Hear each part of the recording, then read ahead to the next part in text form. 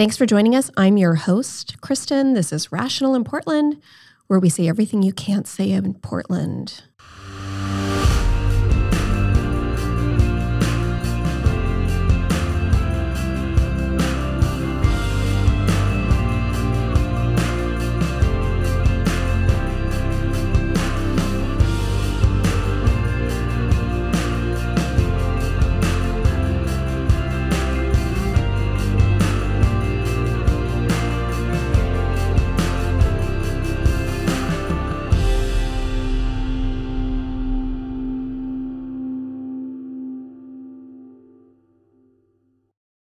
Thank you so much for joining us. Today, our guest is Vadim Mizurski. You may remember him, if you're a local Portlander, as the challenger to Renee Gonzalez and Joanne Hardesty in the primary here in Portland for City Council Commissioner. Now, he lost to Renee. Renee will continue on and face off against the incumbent, Joanne Hardesty. But Vadim has a lot of other irons in the fire. Some of you know that Portland's form of government is probably the most wild and unique forms of government of any city, certainly in the United States. And Vadim was on a commission, a charter commission, to change Portland's form of government. Many of you also know that Vadim actually resigned from the Charter Commission. He does not believe in the proposal that the commission is setting forth for the ballot in November. And he has actually formed a political action committee against charter reform. It's called the Partnership for Common Sense Government. You can follow them on Twitter at SensibleGovPDX. It's a great Twitter feed. It'll explain all the reasons that the charter reform measure is something you should vote no on. And we all agree that Portland's form of government is screwed up and has got to be fixed. But Vadim will explain to you why you should vote no on this ballot measure, why Partnership for Common Sense Government and people like Mingus Maps are coming up with an alternative, what those alternatives would look like, how quickly they can come up with them. And I got to tell you, there's a lot of good people involved in this Partnership for Common Sense Government. As you all know, I have a point of view. I'm not a journalist. I'm just a trial lawyer in the city. Does that point of view change all the time? Yes. And I invite all of y'all to advance any kind of argument in favor of this charter reform proposal that would convince me to vote yes. I would love to hear about it. But my point of view, as it stands, and as Vadim will explain, is that we should vote no on charter reform. I was just at a party, a fundraiser, earlier this week at Thomas Lauderdale's house. He's the band leader for Pink Martini, the beloved Portland band. And we were all united under the Partnership for Common Sense Government Political Action Committee's stance on this vote no on charter reform. And there were Portlanders from all stripes there. Storm Large was there. She was the big star guest singing songs. She's against this charter reform ballot measure, and mostly there were far left Portlanders there. So I think the majority of us in the center, and frankly, even on the far left, are united in the idea that we should be voting no on charter reform. To the extent that you would like to vote yes, or you're tempted to vote yes, please stay tuned and listen to why you should vote no from Vadim, and listen to his background story. This guy has just got an incredible story to tell, and he's a leader in our city and in our community. And I just think it's great that he's here and doing all these wonderful things for us. So stay tuned for Vadim Mizurski. Vadim Mizurski, thank you so much for being here today. Kristen, it's a pleasure. I love your show. I've been a follower ever since I believe it was TJ Browning was on your show, and I've been trying to catch up on older episodes as time allows. I really appreciate the opportunity. So the TJ Browning episode was about homelessness, and I know you have a lot of thoughts about that. You expressed plenty of ideas on the campaign. One of the questions I got from listeners when they heard that you were going to be on the show is, what did you learn during your campaign about homelessness? Because I'm sure there are all sorts of things that you learned that may or may not be public or that people don't know about.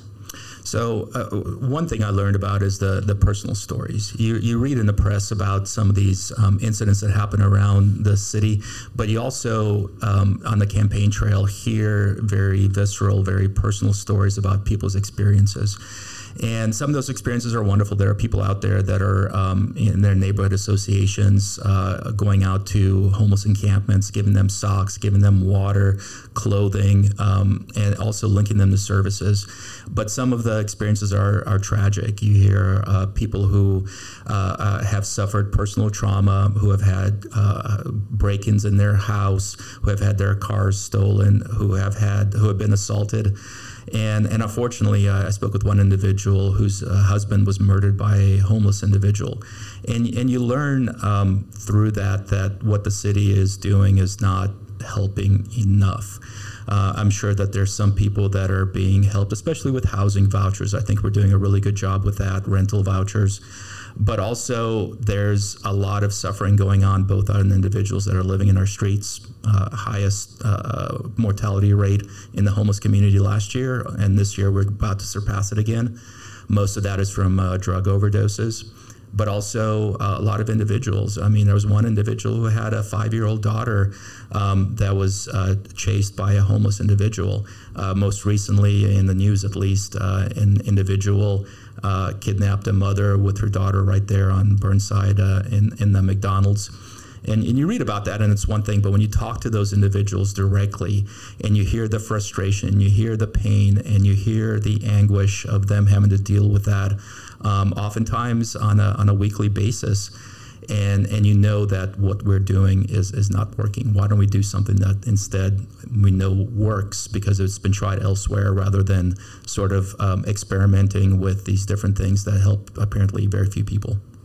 So if you were the homeless czar, what would you do, Vadim, to remedy this? I mean, my guess is it's a multi-pronged plan because it's just such a complex issue, but I'd love to hear what your ideas are based on what you learned during the campaign. Well, one of the number one things that we need to do is actually understand why each individual is in the street. You hear all these contrasting stories. Joanne Hardison in the campaign trail said that people actually had 2 jobs that were living in the streets, but they still couldn't afford to live in an apartment, and so they're living in the streets.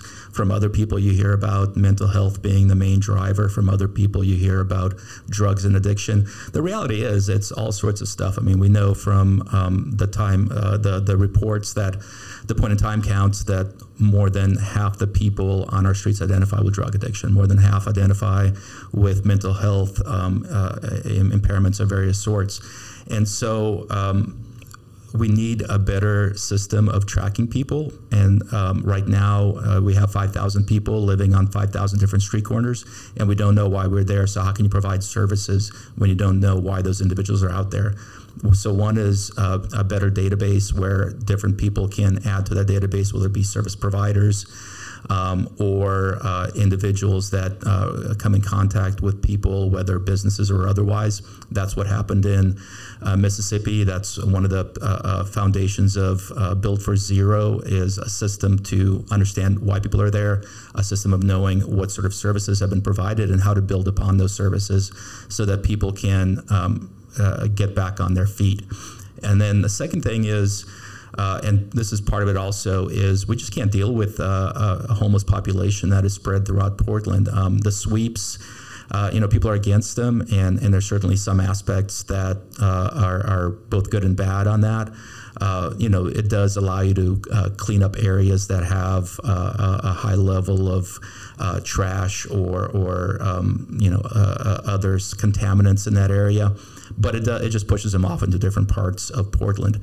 We need, and we can do this, I'm assured we can do this, find places for people to go, whether it's designated campsites, whether it's designated RV parking spots, more shelter space, pop-up shelter spaces, mass shelters, and I think we can do that here. When I was on the campaign trail, I spoke with a lot of individuals, both in the business community, developer community, neighborhood associations. The odd thing, and this is the disconnect, they had places where people could go. They just didn't have the ear of City Hall or the County Commission to actually get that done. Our government is working on its own without really coordinating with some of these individuals. And so if we had a partnership between people living in Portland in their neighborhoods, neighborhood associations, businesses, and said, look, let's work together. Let's find places for these people to go, kind of like Bybee Lakes or any of those organizations that we know are working, and fund that. I'm sure we could do it. That's just not being done right now. You mentioned Bybee Lakes and the Lents Neighborhood Livability Association.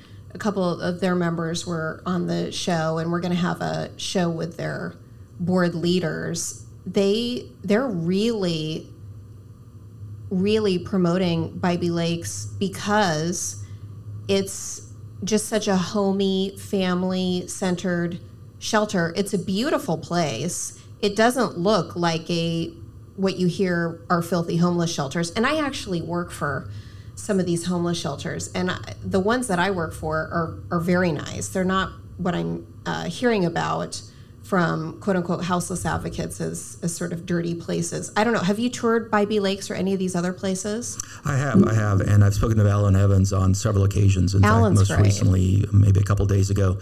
And I toured Bybee Lakes before it opened, and then I toured Bybee Lakes maybe 6 months ago was the last time, when they were almost done with their build-out, however many months ago that was. And it was night and day. So, of course, when I toured it initially, it looked like a jail that had not been quite completed. Now I tour it, and then there's a community garden. There were kids playing basketball in the courtyard. People were sitting around the kitchen area, having a meal, talking with another, laughing with one another. It did not look like a place of depression. It did not look like a place of despondency. And when you look at both the cost and the benefits, I think it was something like $23 a night is what it costs for people to stay there. And 80% of the people end up getting back on their own 2 feet, kicking the drug habit. Part of it is creating good habits. So they're out there working in order to pay, after a while at least, for housing over there. And it builds those habits that are lifelong habits, going to work every day, getting a paycheck, paying for your needs, and then transitioning from being at Bybee Lakes to your own housing where those habits can come into play. Here in Portland, we're reinforcing bad habits rather than what's happening at places like Bybee Lakes where you're reinforcing the good ones.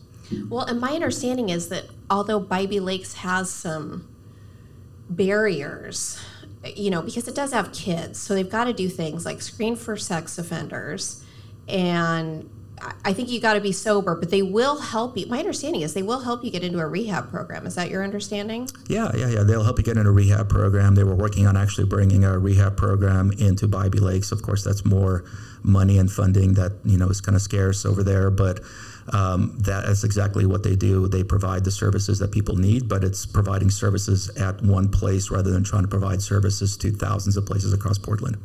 Well, and I think the majority of Portlanders, people joke there isn't a tax we don't like.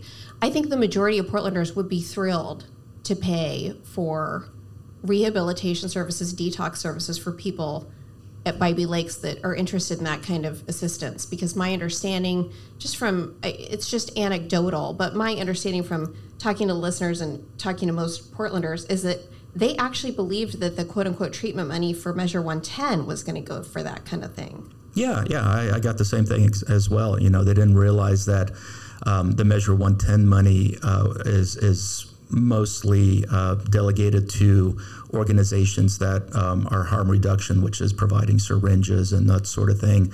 And also, honestly, there's not the ability to hire a lot of people right away in order to provide mental health counseling services. That was not something that was being discussed when Measure 110 was passed and it was decided how to spend that money. But Portlanders, I moved here because Portlanders are the most compassionate, nicest people of any place I've lived in the United States, and I've lived all over, people here want to help. They want to roll up their sleeves and help. They want to contribute monetarily and help. There's a lot of providers in Old Town that get their money just from contributions, not necessarily from the city or the county.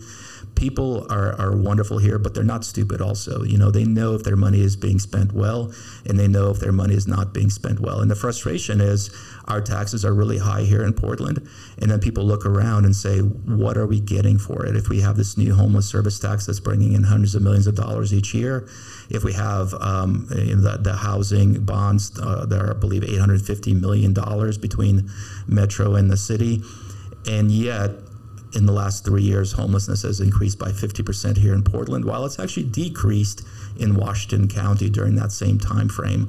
What are we doing? How are we spending the money? What are the results that we're getting? And if we're not spending the money wisely, why are we not changing course?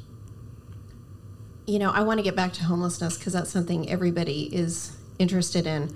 But I got to tell you, when you talk about taxes and looking around and trying to figure out the value for these enormous dollars, particularly high earners are paying out. And I think a lot of these high earners don't deserve a fair amount of the vitriol that's thrown at them. Certainly people like Jordan Schnitzer. I mean, a lot of these people are pillars of Portland and really menschy people. The only reason that Bybee Lakes exists, my understanding, is because of Jordan. Exactly. And for the readers or the listeners that don't know the convoluted history about that, there was a proposal because Bybee Lakes, the former Wapato jail, was not being used, to actually convert that into a shelter model. And there have been success stories very similar to that in San Antonio and other places where these large shelters have been proven to help people transition into housing. And that proposal, Jordan Schnitzer, I believe, wanted to pay $5 million for Wapato jail. The county said no. Instead, they said, you can't get the services out there. People don't want to be out there, even though we have encampments spread throughout Portland for some reason around Bybee Lakes. That's too far. And all these reasons why it should not work, rather than how do we have a partnership between business and county and city governments to make it work. And so they decided to, instead of selling this jail for the money that was offered, that they were going to auction it off, basically. And they got, I believe, $4 million, something $1 million less than Jordan Schnitzer had initially offered for that property. Well, it turned out that individual turned around and gave it to, or sold it to Jordan Schnitzer for that same amount. So the county actually got $1 million less than they could have if they had just sold it to Jordan Schnitzer to begin with. And now we have a facility out there, and I urge everybody to visit out there. Ellen Evans will give you a tour, or somebody else will, and look for yourself and see if it's working. Talk to the people that are there and see if it's working. It really is a success story, but it's a success story that was independent for any public streams. And like you said, we have a lot of people that are working very hard here in Portland to make this a great city, whether it's the Jordan Schnitzers or the Greg Goodmans or the Tim Boyles. They're spending a lot of their own personal capital, and they're living here in Portland. They're refusing to leave because they want to make the city better. And this whole divisive atmosphere that we have, where it's us versus them, where it always has to be, employees versus business, or it has to be East versus West, or it has to be one versus the other. We can all work together. That's always been the foundation of my campaign when I ran for office, is bringing people together rather than always, cynically trying to divide people. Yeah, I think these loud voices that proclaim this opposite day attitude in Portland, where if you're successful, you're a bad person and we're not going to listen to you, where success is an indictment, a personal indictment of someone, is just incredibly bizarre. The idea that somebody who's successful should shut up and not be listened to and should just write more checks is frankly so strange to me. And I don't understand where these people think their pet projects funding is going to come from. Well, that's the interesting point you made there. Portland certainly has a high tax rate. We have a lot of services here, a lot of funding of nonprofit organizations throughout the city and the county. And where does that money come from? We have also a very high housing cost. In order to be able to live here in Portland, we need to have good jobs. Where do those good jobs come from? And I think vilifying individuals that hire people, vilifying people that are funding some of these projects, vilifying individuals through their philanthropy who have helped Portland over the years, doesn't help anybody at the end of things. It's an easy cop-out to say, here's my line. If you make more than X amount of dollars, you don't deserve a seat at the table. But really, it should be about character and not about, someone's bank account. There's good people and bad people around the world. And it doesn't really matter to me whether they're making a lot of money or a little money. If you're a bad person, certainly we need to deal with that. If you're a good person, then we should open our arms and embrace that opinion from an individual, no matter what your walk of life is. Along those same lines, I was just reading about this preschool measure and what a fakakta mess that is. This enormous tax that I think everybody was thrilled to pay, frankly, this rich, quote unquote, rich tax to fund preschools throughout Portland is just, they were talking about how one organization was given like $600,000, and I think they have one kid enrolled under this program. I think people are looking around and wondering where all these millions are going. Yeah, and they should. One of my talking points in the campaign is about accountability, and that word is being overused, and so you have to get into details. And you look at our city, and that accountability is missing. We're spending a lot of money on homelessness. We're spending a lot of money on all kinds of issues, including getting people into housing. And when you look at how much money is being spent for some of these things, it's ridiculous. When the Metro tax on homelessness was being proposed, I actually went to that hearing, and I did the math myself. At that point in time, there were fewer people living on the streets in the metro area, and so it was about $50,000 basically per homeless individual that we were asking people to pay for some sort of services. But there was no plan at the time as to where that money would go. Absolutely no plan. It was basically, we're going to tax you, and then we'll figure out how to pay for things later. So I testified, and I'm like, just give every homeless person that $50,000. It'll allow them to be able to get into an apartment. It'll allow them to get services. It'll help them get Oregon Health Plan or otherwise to get medication and counseling. That's a lot of money. That's what a lot of people make in their normal jobs. And what's interesting, during that hearing, a lot of the homeless people that were there to provide testimony actually applauded to that. And I think that we need to know how our money is being spent, and we just don't. And I think some reporters are doing a decent job into looking at that, especially around the Climate Action Fund and things like that, where there was absolutely no accountability. And now it looks like Commissioner Rubio has announced that there might be some down the road. But so much money is coming in. Are we getting the results we need?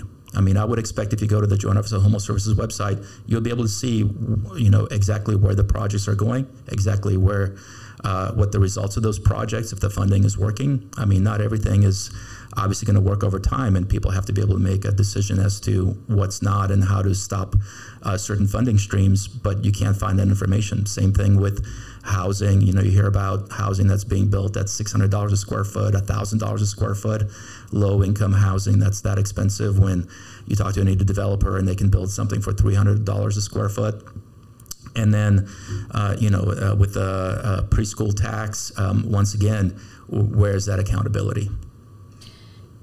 Yeah, tell us more about this Climate Action Fund, because I think a lot of people, I've received questions about this. I think a lot of people don't know what's going on with that. Talk to us more about that. Well, so it's PSEF. It's not actually the Climate Action Fund, but I'm not sure what the letters stand for. And so... Right, and isn't that telling? Well, yeah, and so... you're a community leader, and even you're not sure what this stands for. Portland Climate, exactly. Something Whatever. fun, but whatever. There's a lot of acronyms in this job, and so the money, I believe, that was expected to be garnered for that particular tax was $30 million a year. They're getting way more than that, and there was no process in place to make sure that there was bookkeeping and accountability as to where that money was going, how it was going to be used, whether it was actually going to be used for projects that improve the climate. So it's supposed to be tied into the Portland Climate Plan. There's a 2030 and a 2050 climate plan. That has not been the case. There's no real follow-up as to whether that money is being spent in a way that gets the results that we need. And the Portland auditor actually came out with a report that was very scathing of this particular funding mechanism because there was no oversight, and it was basically up to a group of individuals to vote where the money went, and very little involvement from either city council or otherwise to make sure that it was being spent on most advantageous ways. And there was a lot of pushback on that report, and the report ended up getting watered down, but still a very critical report.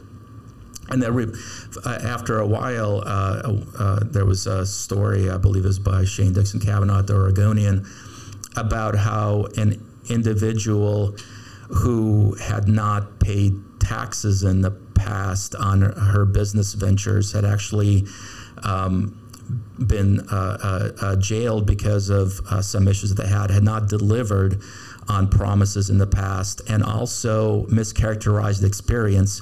Actually got a multi-million-dollar award from PSEF in order to do things here in Portland. When that story broke, then all of a sudden there was some gnashing of teeth and wringing of hands, and they ended up canceling that contract. And last I heard, that individual was actually suing Portland because of defamation. So it's just a mess. And so if we're going to be spending, I believe it's $90 million a year now that it's raising, we want to make sure that we're actually benefiting people here in Portland, that we're actually getting our money's worth. And I think very importantly from a climate fund, that we actually do something that helps our climate and is in line with our goals from 2030 and 2050. And that, there's accountability and that people can see where the money is going and what the results are. But you look around Portland, there's so much money going to these various organizations, but good luck finding out what they're doing with that money, or if it's a success or a failure. Correct me if I'm wrong, but it's my understanding that the city and county and metro are three layers of government, that none of these entities give a dime to something as wonderful as Bybee Lakes. Is that your understanding, that is all funded through people like Schnitzer and donations and things? For a long time, that was absolutely true. I think right now, Bybee Lakes is getting some money from the city. I think it's still thank God that that's moving county in the right direction. But like you said, some money. I mean, it concerns me that all this money is being poured down the drain and it's not being poured into projects, like you said, that we know that work, like Bybee Lakes. Yeah, and you spoke a little bit earlier about what would my plan be for addressing homelessness here in Portland. And you just have to look at what other cities are doing.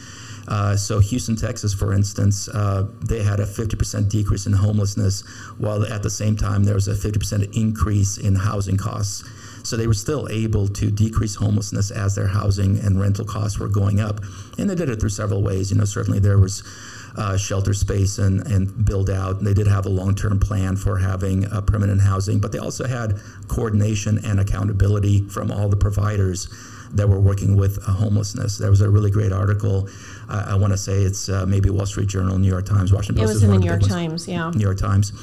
And, and then they spoke about how there were so many different providers that were all kind of doing the same thing. And so city officials got together with these providers and said, well, we need to coordinate care with all of you. You're being funded to do different things. Sometimes there's overlapping things that you do. You have to work better together. And that was a success story in Houston. And some of those providers had to change their missions. Instead of providing, perhaps food, which was provided by other ones, they had to go in line with addressing linkages to housing. But they found a way to work together to make sure that the money was being spent well and it was being put to good use. Here in Portland, I added up all the nonprofit organizations we have in Multnomah County. and specifically Portland, that were helping people suffering from homelessness. And to my count, there was 246. And and that was probably low. there's quite a few. One for pretty much every 20 people that's living in our streets. So, but you go to some of these meetings where these policies are being discussed, and there's not adequate coordination as to what these service providers are doing. And the city certainly is not adequately involved, or the Joint Office of Homeless Services, nor the county. There's actually a nonprofit that is being formed, believe it or not, to coordinate with all these other nonprofits on their missions.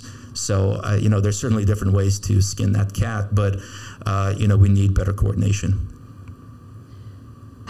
And a nonprofit being formed to coordinate with other nonprofits. There's nothing, this is peak Portland right here. There's nothing more Portland than that.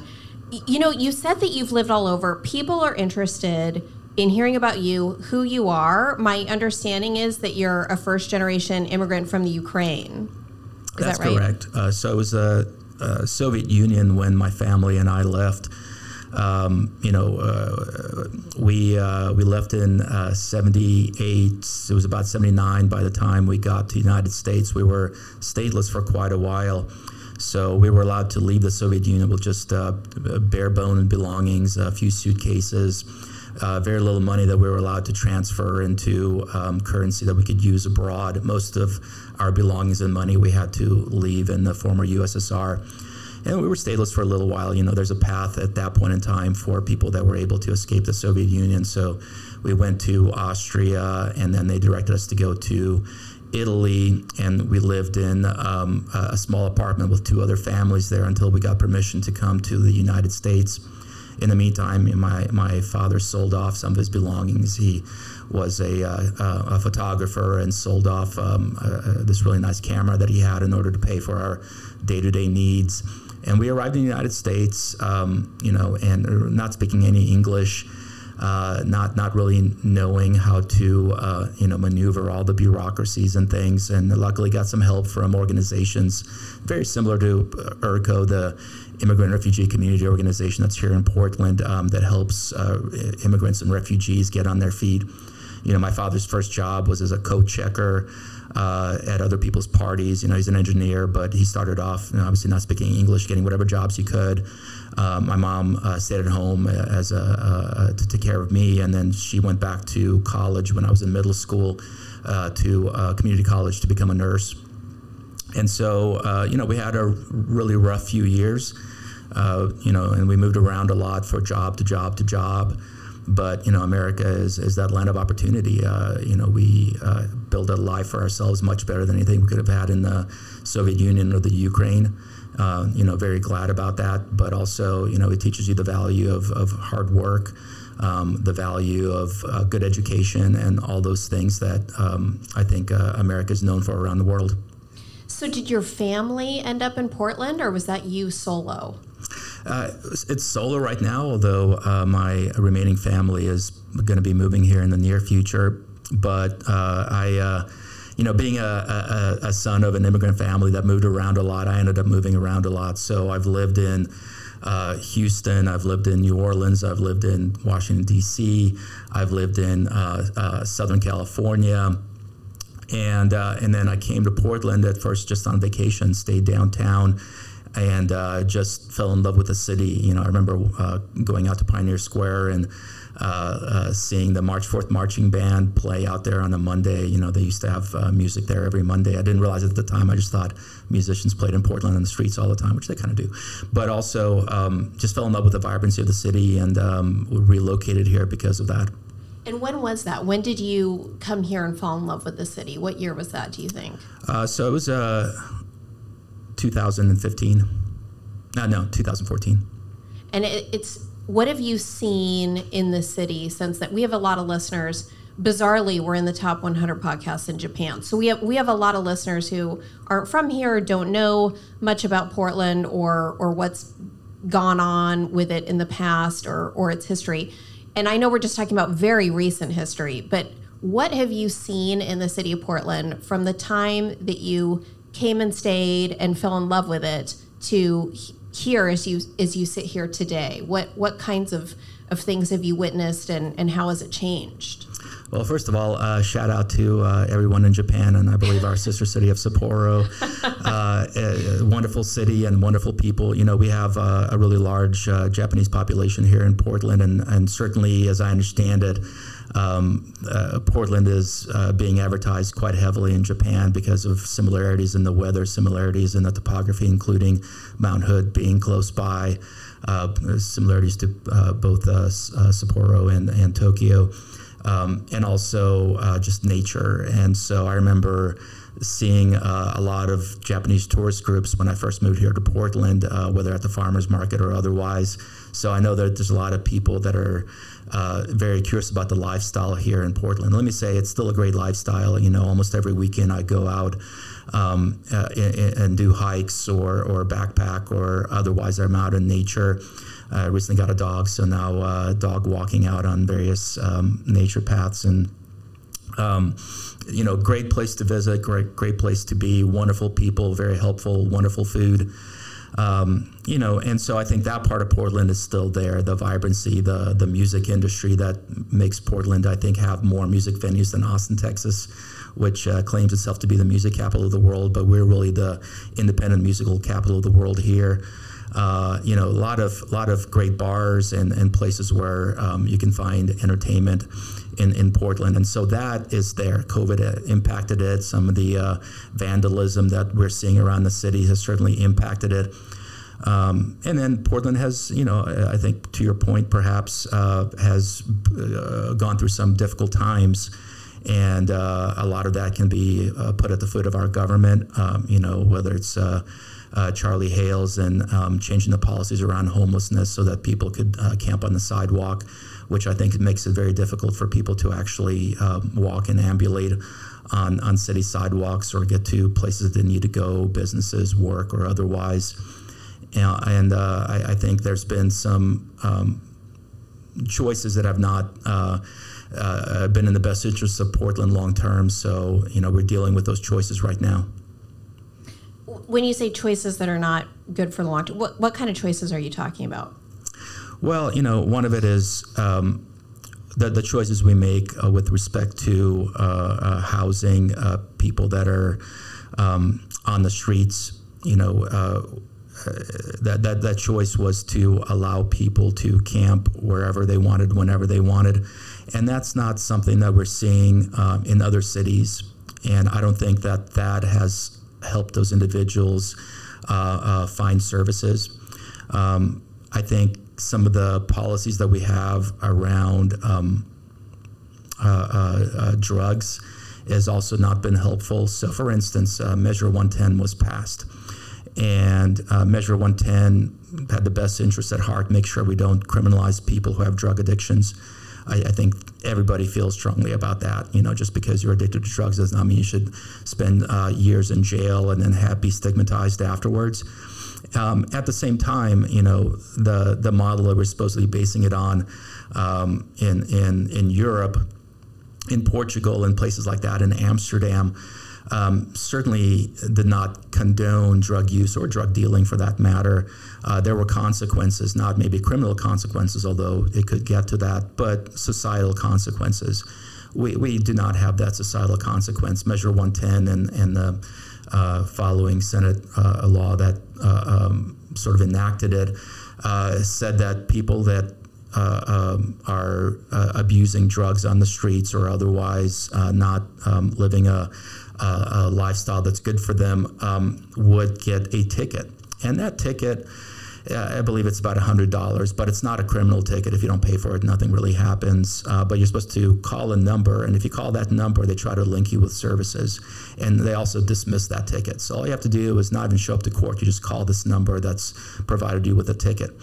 Well, there's other counties in Oregon that are doing that. They're out there giving these tickets, trying to get people into drug addiction services and maybe housing services, whatever their needs may be. There's an organization out there that is supposed to provide that linkage.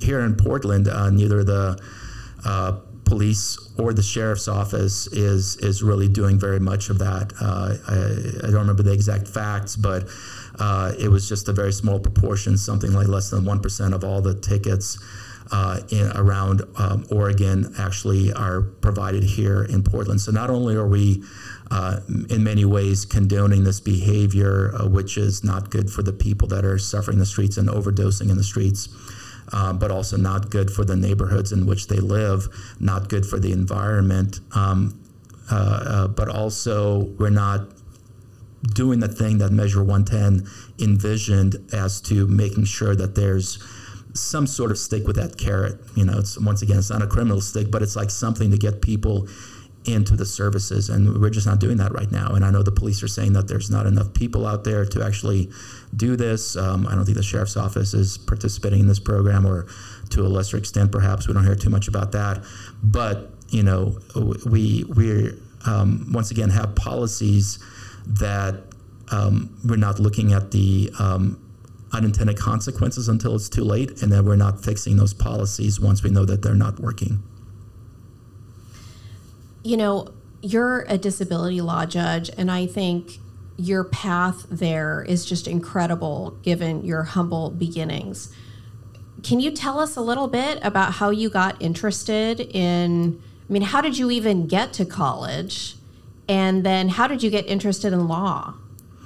Well, that's, again, thanks to my parents. They instilled in me from the very beginning about the need to have a good education, to go to college and graduate, and if possible, go to graduate school.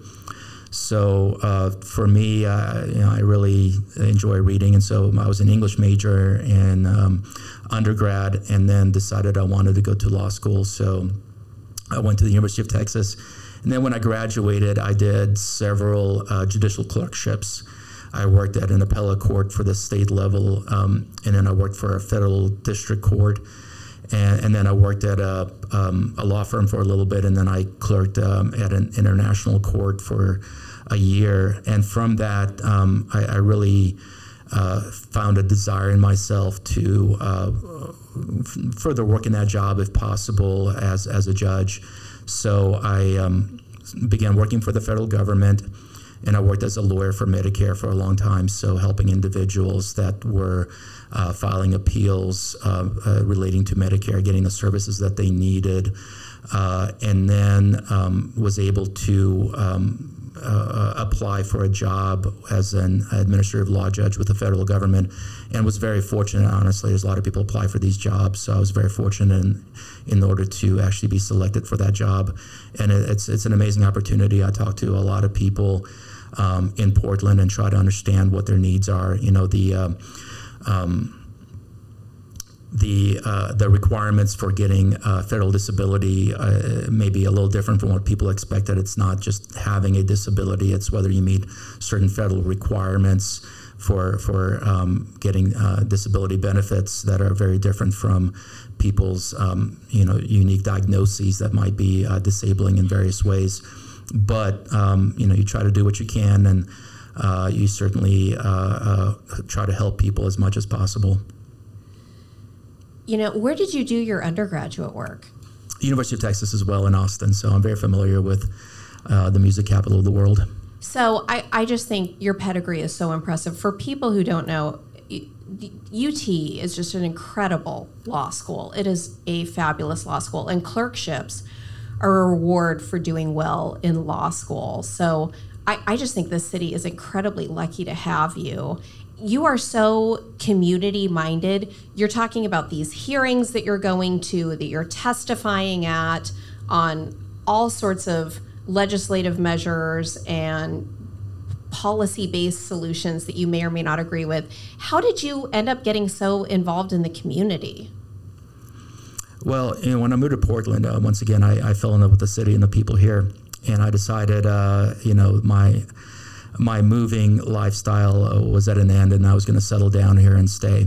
And so part of that was getting involved. I think it's a civic duty of people to actually participate in city government as much as possible, participate in their neighborhoods. And the first thing I did was, certainly with my background, I reached out and joined the Portland Commission on Disability.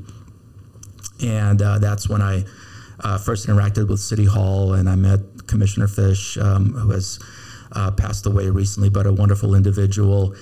He helped me kind of understand how politics work to some extent, helped me with certain opportunities, and learned a lot about the city bureaus through that process.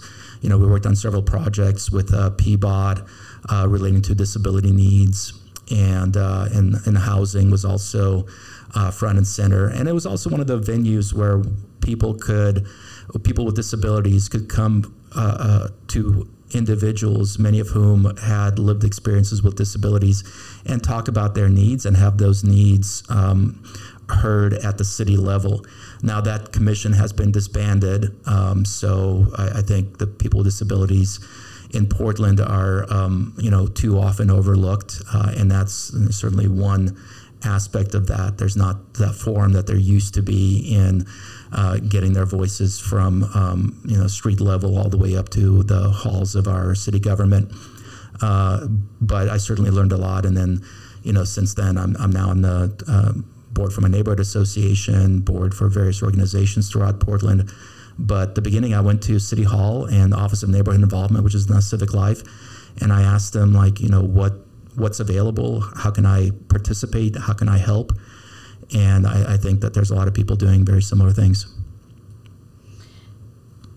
Tell us a little bit about this ADA lawsuit, this Americans with Disability Act lawsuit, because it's my understanding, obviously you're passionate about disability rights, and you derive a lot of meaning from your work, and I find that very impressive.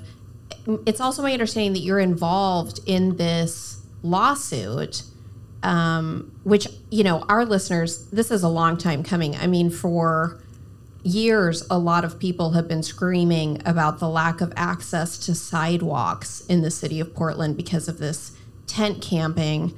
And it's very difficult and tricky to talk about this within the city because there are very loud, quote unquote, houseless advocates who really just advocate for this libertarian idea that people should just camp wherever they want. But at some point, those liberties and rights come into conflict, right? Exactly. And our government should not be choosing, winners and losers amongst this. It should be championing the cause of vulnerable populations and making sure that our laws here are followed. So, I'm not technically a part of the lawsuit. I have no stake in it whatsoever. I'm not being paid to do anything with respect to the lawsuit. If the lawsuit succeeds, I don't get any benefits from it. But the reason I joined forces and have advocated for the eventual lawsuit really originated at the fall budget monitoring session. So for those of you that might not know, the city has various budget meetings throughout the year. There's the discussion about the general budget, and then they can do tweaks during the fall and spring. During the fall budget monitoring process, I was giving testimony, and a friend of mine was giving testimony about some stuff. And there were a lot of people there at that point in time speaking about crime in Portland. They were speaking out about needing more police because of how they were suffering, their families were suffering, how their businesses were suffering.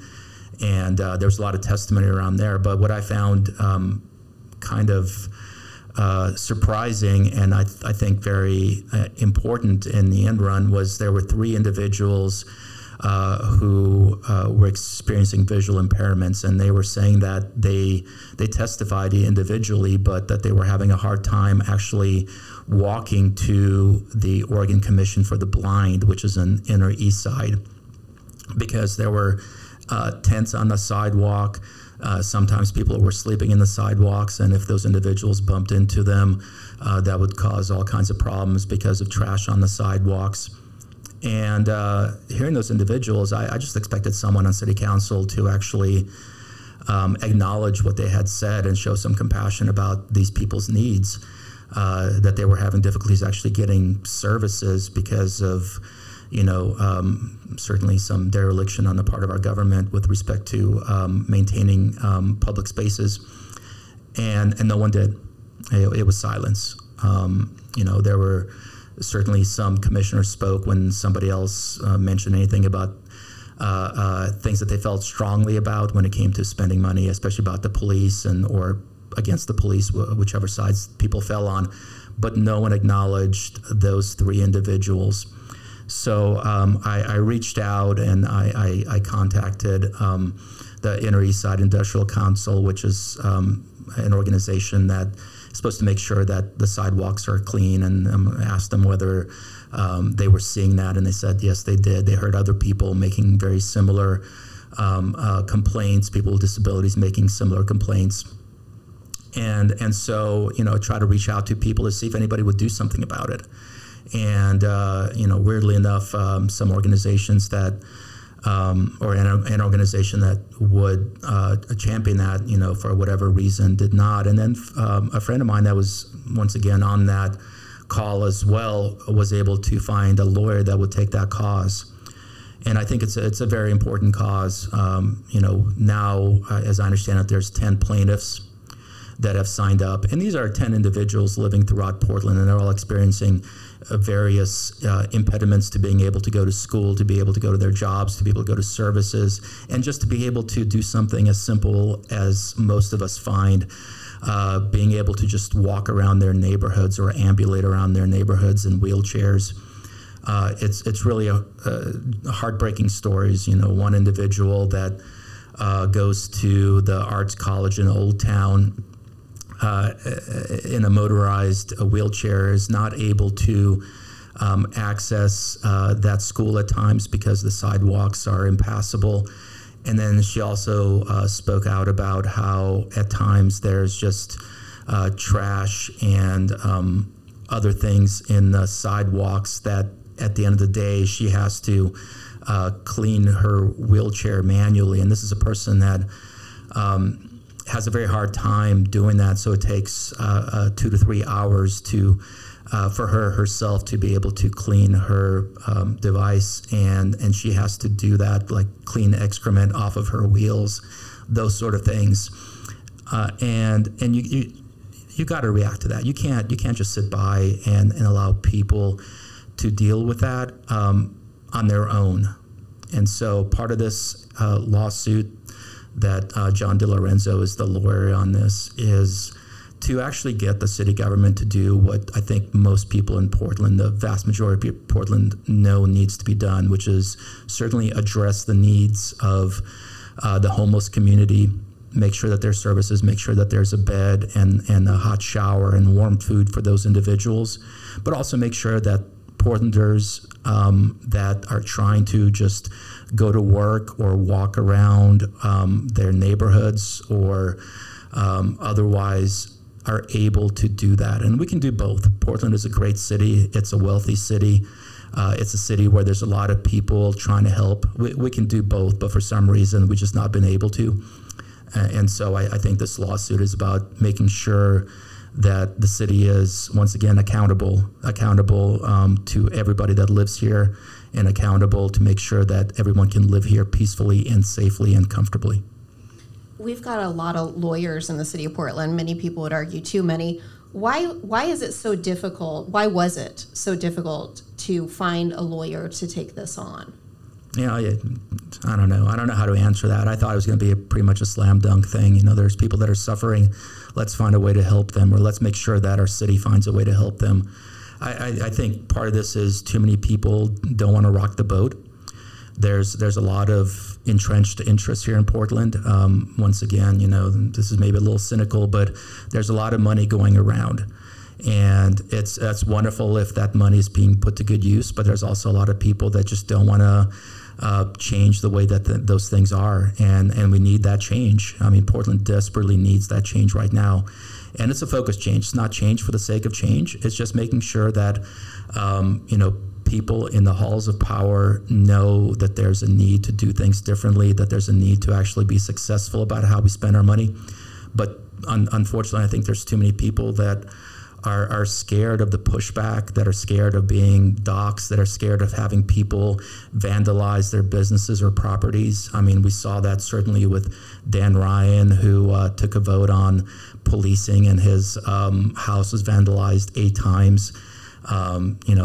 Ted Wheeler had his condo set on fire.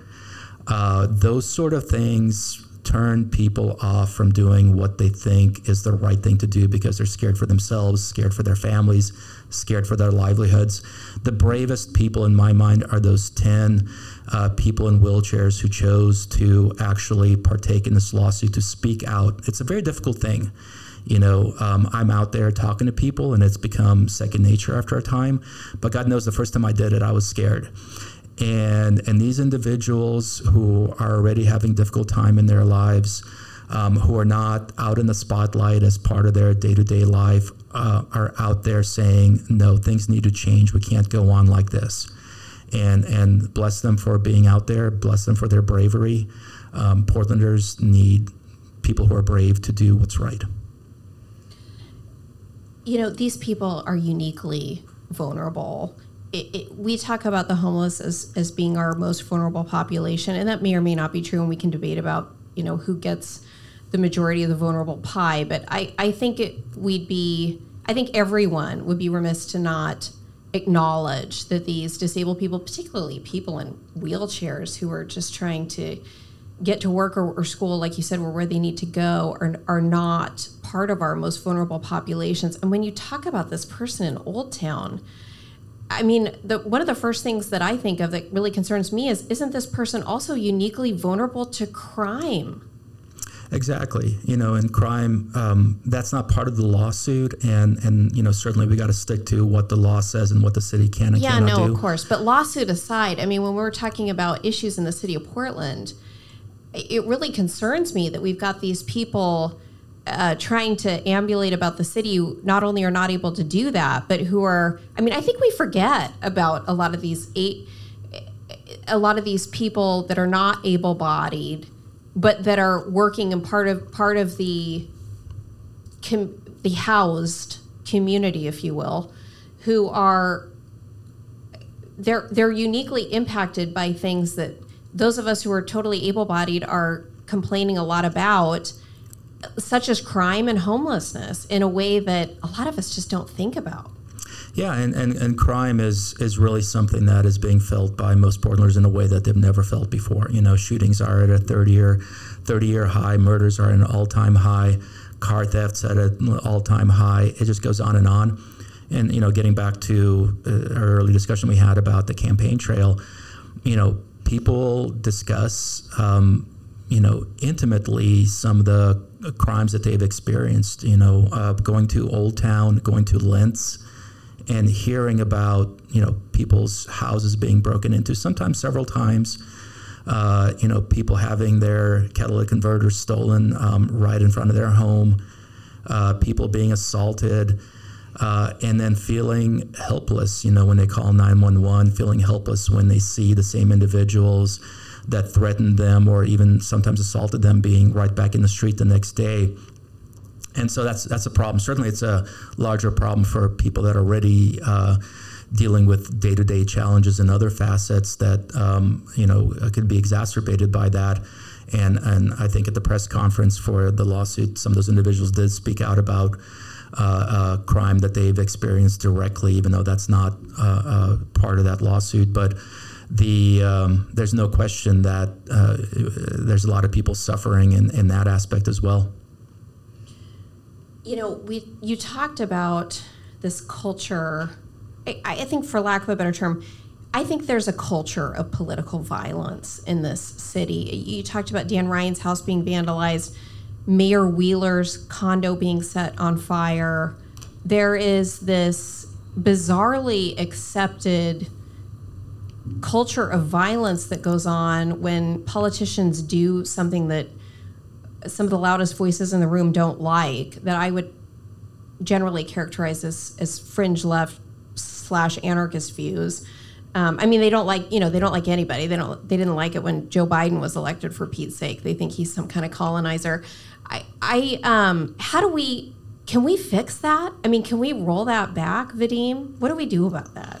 We can really roll that back. Once you kind of open the door to that sort of activity, it kind of snowballs as what we're seeing here.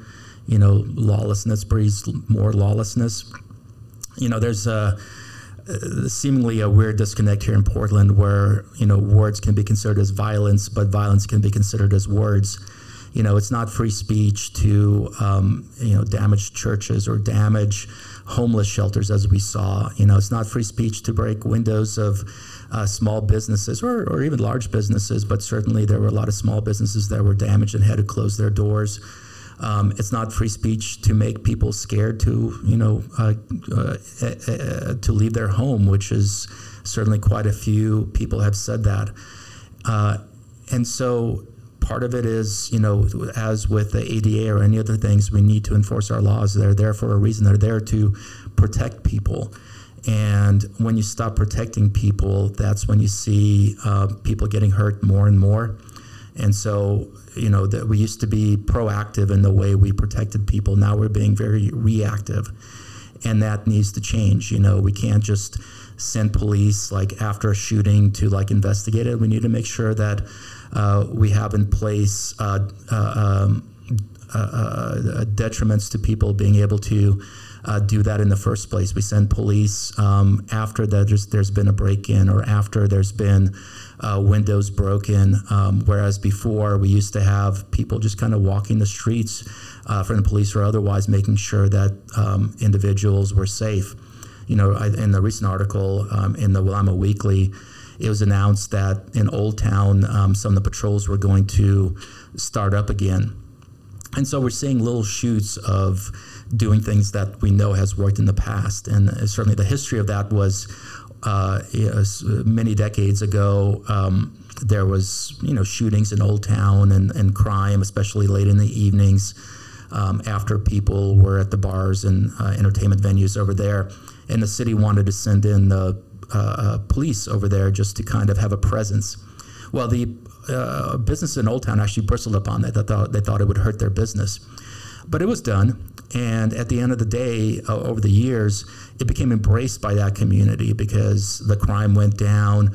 People were still out there partying and enjoying that area, but they weren't afraid of being shot or assaulted. And then as part of this, we don't need the police anymore. And as part of some of the budget blows I've been having, that ended. And we saw, shootings in Old Town. We saw assaults in Old Town.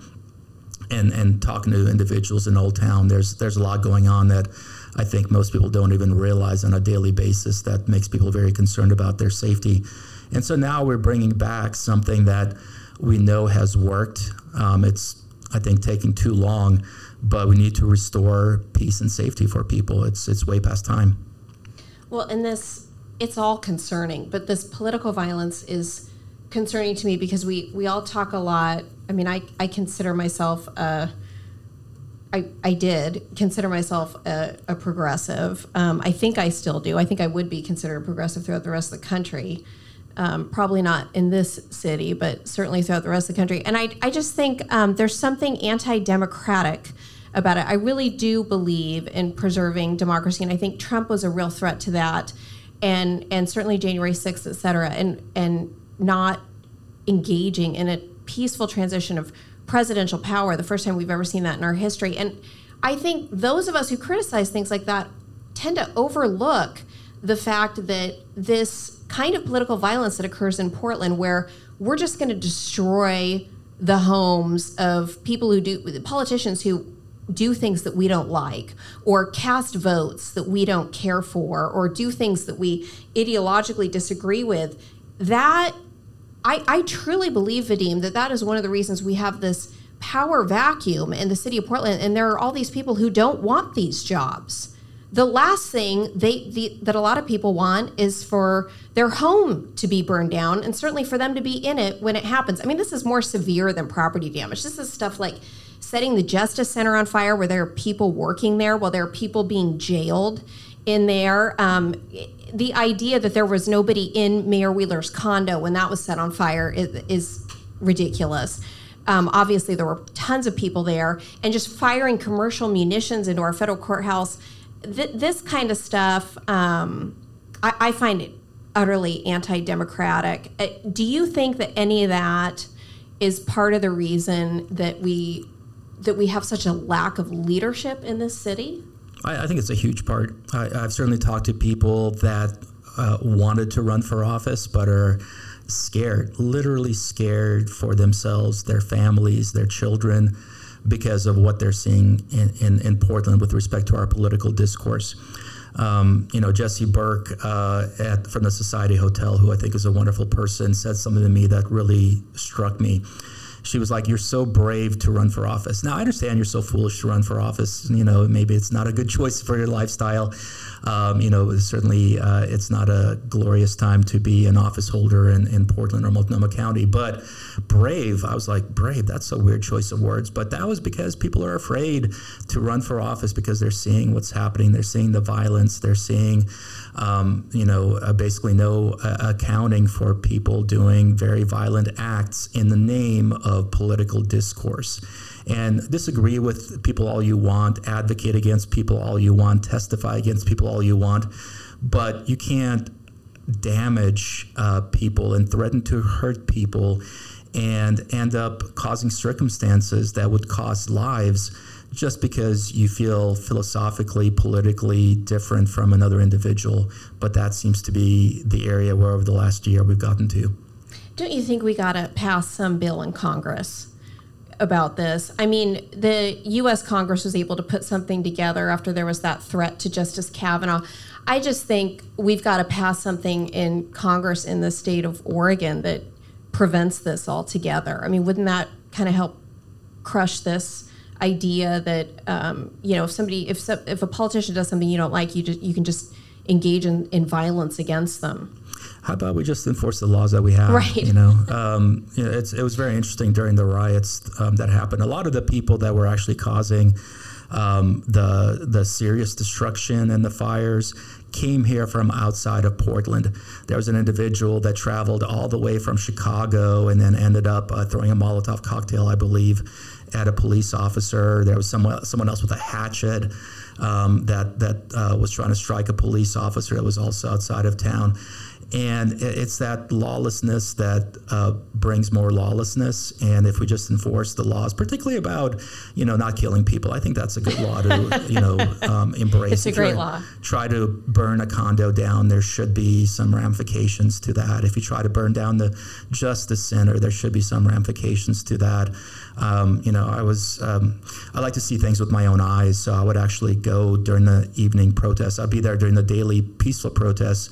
I would also stay for the evening protests. And it was amazing to watch and hard to understand the glee some people had in destroying things. I watched one individual climb up a pole and tear down the crosswalk sign, the walk, don't walk sign, and set it on fire. Now, I don't know what kind of statement that makes about social justice or Black Lives Matter or policing when basically somebody could be run over the next day because there's not a crosswalk sign. I watched people put a trash dumpster next to the Apple store, which people who might not know the Apple store right now, it looks like a prison because there's a big fence around it, but it's also right next to a building that, I believe it's just office space, but nonetheless, it's not just the Apple store. And then set fire to that dumpster and then put other flammable things on that dumpster and dancing while the building, the door became charred. Luckily, the building didn't catch on fire, but, certainly there was no want of trying. And to myself, I'm like, is this a protest or is this something else? And so we have laws against setting buildings on fire. We have laws against assaulting people. We have laws against threatening to assault people. Those worked for, hundreds of years. And they're there because, you want to stand up for the victims, not stand up for the perpetrators that are causing harm to other people. And you can't be in a society where people feel threatened and people feel like if they're harmed, there's nothing that can be done. I like Jessie a lot too, and I really respect her. We're going to have an episode with her on, and I think she's right. I think you are really brave for running. What would you say to people who are interested in getting engaged in their communities and speaking out in the way that you have done so well? I mean, I feel like you straddle this culture of compassion with a need for change in this incredible way. And what would you say to people who are afraid to speak out and are afraid to get involved in their communities? I say do it. You'll find so many people that will help you along that path. Running for office was amazing because people would come to you and they're saying what they do out there, whether it's solve cleanups or, helping homeless people find services or all these small things that they're doing. And they're just looking for a plan and they want to join you in advocating for something that's good and right. And so you will find a lot of people to help you, and you will find very few people that oppose you for the sake of opposing. Most Portlanders know that we need to improve things, and if you are a voice for that, you will find a lot of friendship. And don't be scared about the headlines. Don't be scared about the unknown. People will stand with you, and I think that's a very important thing to know. Is that most people in Portland are here for the improvement for our city, not to partake in the destruction of our city. And those people will join you and hold hands with you and help you in any way you can. I certainly found that opportunity to be an amazing opportunity. So obviously you're incredibly civic-minded and you believe it's a duty to participate in your community, but how did you end up running for city council? I'm dying to know was there a tipping point or was it just a buildup of momentum? So part of this was meeting people in the various organizations that I joined. So I'm a board member and past president of the Public Safety Action Coalition. And that's an organization with people who live in, mostly central Portland, but it's all over the place. People who have businesses in central Portland, people that are on neighborhood associations, people that, by themselves have difficulty perhaps getting things done or having their voice heard in City Hall, who join together to, build their voices and elevate their voices. And then also neighborhood association. I live in Goose Hollow, so the Goose Hollow Neighborhood Association, the Goose Hollow Foothills League. You meet individuals and other organizations as well. And I started having individuals come to me and say, you should run for office. I never wanted to run for office. I have an amazing job, love the job. And but also very concerned about our city and have been working for a long time to have those concerns heard by people that might be able to address those concerns. And especially in this last election, it didn't seem like Joanne Hardesty had any viable candidates running against her. And, having worked on police oversight, which I think is very important, I served on both the Portland Committee on Community Engaged Policing as well as the Citizen Review Committee, which hears complaints against the police bureau, and then also on their budget team, on their budget committee. I knew that I had the background and the ability to serve in office and also, address Joanne where she says her strengths are, which is policing and those type of things. So after speaking to people and people who had actually been active in campaigns before, I decided to throw my hat in the ring because I felt it was time for a change in Portland.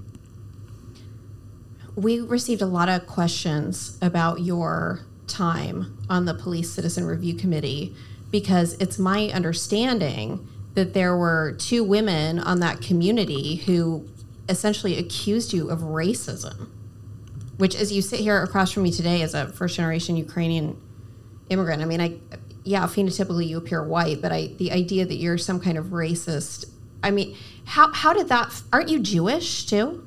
Yes. How did that feel?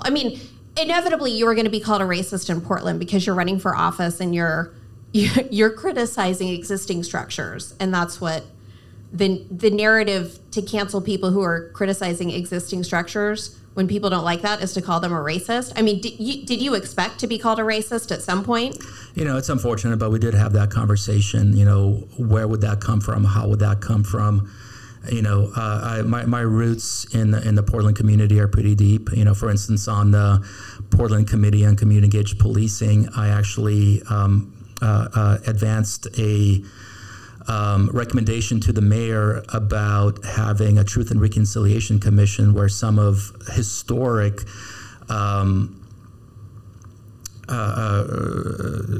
racist thoughts and action on behalf of the police would be addressed so that Portland could heal.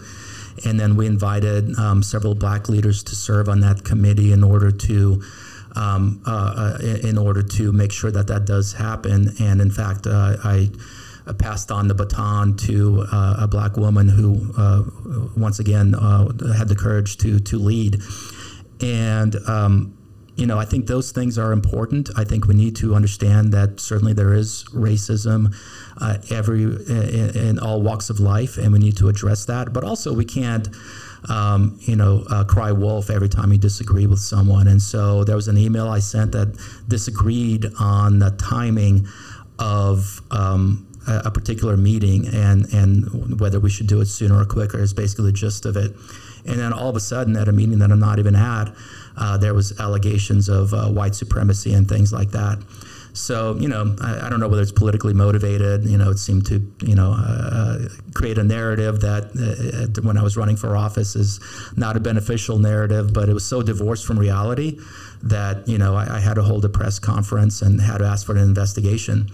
That investigation has recently come back. It showed that I was clear of any racist motivation or otherwise, but the damage had been done, of course. I mean, going out there and saying that because it was a public hearing, there were reporters there, and of course I was not there. So, that's not the kind of dialogue that we should be having in Portland.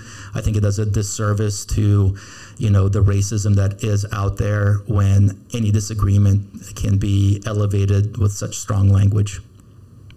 Yeah, I mean, if Vadim Mizirski is a white supremacist, what do we call David Duke? I think these terms, the problem with you throwing these terms around to gain some kind of foothold, or my understanding is these women who accuse you of white supremacy were Joanne supporters, and my guess is it was, I mean, my armchair psychology, and we can debate about whether or not this was or was not their motive, but my guess is it was to put you behind Joanne and have people just kind of dismiss you outright. I think, when you dilute terms in that way, like white supremacist, it really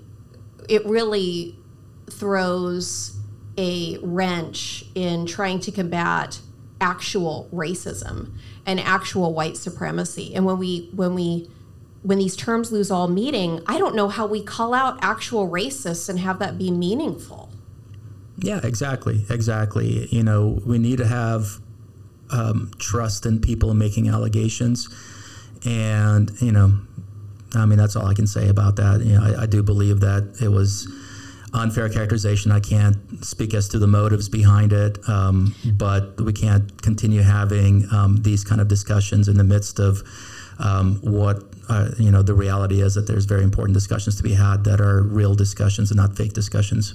Yeah, and I think one of the reasons that a lot of people are afraid to run for office is they're good Portland progressives and they're terrified of being called racist or white supremacist, and that I'm sure that stung when the first time you heard it. It probably wasn't from these women. It was probably from, my guess is it was probably earlier, just because you phenotypically appear white and people can just cast a stone in that way if they disagree with you ideologically. But what would you say to somebody who says, I'm just terrified of being called a racist, and I know that I will be called that if I say something that goes against the ideological grain?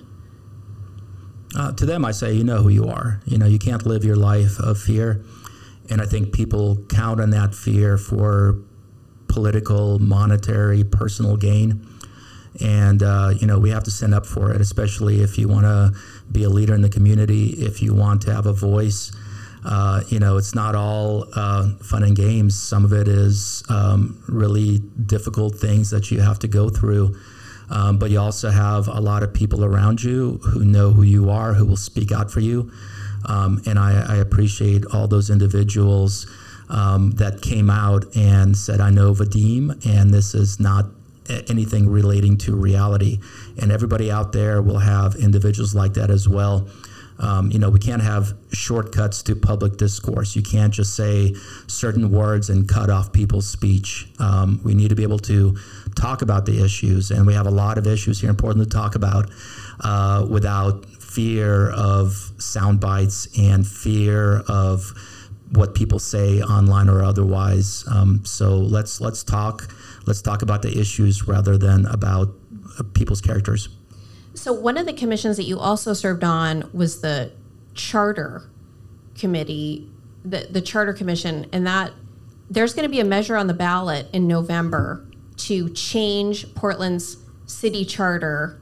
And it's my understanding that you resigned from that committee. Is that right? Yes. Let's talk about that. Why did you resign, Vadim? So I joined the committee because I firmly believe that Portland needs to change the commission form of government. Having certainly worked within the political system here, I know that there's a lot of failings, a multitude that people know about every time the mayor appoints a new commissioner in charge. The direction of this multi-$100 million bureau can change. It isn't good for the long term of Portland. So I joined in order to be part of that change, and I was lucky enough to work with a lot of individuals that I believe have the best interests of Portland at heart. I was the first co-chair of that commission. And then, we kept getting really kind of questionable testimony at our commission meetings. So most people that came to our commission wanted that change in commission form of government. And we had a lot of conversations about what that would look like. At first, there was most people wanted to have a council manager form of government, council city manager with no mayor. It'd be council would elect somebody, and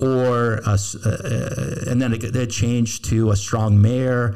And then whereas the mayor would hire and fire the city manager, then city council could also fire the city manager, then the mayor wouldn't vote. And anyways, we went through a lot of permutations on that. The one thing we didn't change at all from pretty much the very beginning, once it was decided based on polling that the magic number that Portlanders could deal with was 12 city council people. Any more than that, people would have a negative reaction. There were some people that wanted 30 some odd city council people. And then it was okay, 4 districts, 3 members each, using a very unique form of voting called single transferable vote or proportional ranked choice voting. That combination of multi-member districts with single transferable vote is not being used anywhere in the United States. So we're moving from a system that is no longer being used, the commission form of government, to a system that is not being used at all. And we had a lot of people come to testify, people just off the streets, from their neighborhoods, from wherever, however they might have heard of the commission. And they had qualms with 12 commissioners. Some people felt that would be too many. They had qualms about the price tag, $43.8 million, not including the matching funds for running for office that the city pays. Is that the price tag for the current ballot measure? Yeah, well, we're not even sure exactly how much because there's no details there, but that's the estimate right now. To enact the new voting system as well as the possible salaries, and we don't know even what the salaries will be at this point nor how many people will be employed, but over the first 3 years, $43.8 million. And again, that doesn't take into account the matching contributions that the city pays for people running for office. So it's actually millions more. But anyway, and people had problems. And then they were like, why are we having these 4 districts with 3 people each? I vote for 4 people right now in City Hall and 4 city commissioners, and I don't find that there's accountability. And the solution to that is now I get to vote for 3. How is that accountability? People wanted to have 1 representative in their district. People wanted to have smaller districts so their neighborhoods would be more contiguous, or the needs of their neighbors would be more contiguous.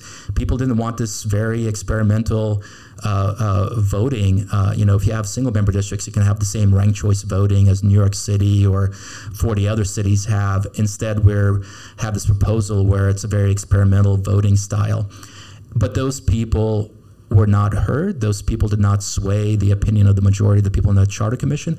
Instead, we got all this polling from national advocacy groups and then advocacy groups here in Portland who wanted to have ranked choice voting. The polling was mind-boggling.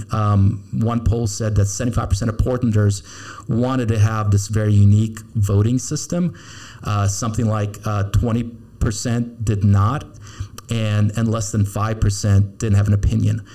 It's staggering when I talk to people. They don't even understand what they're voting for right now. I don't know how they got a poll that said 75% of people actually wanted this when there's really nothing analogous to it in the United States. And I think that polling swayed a lot of people, especially in the commission, thinking that they were doing what people in Portland wanted to do.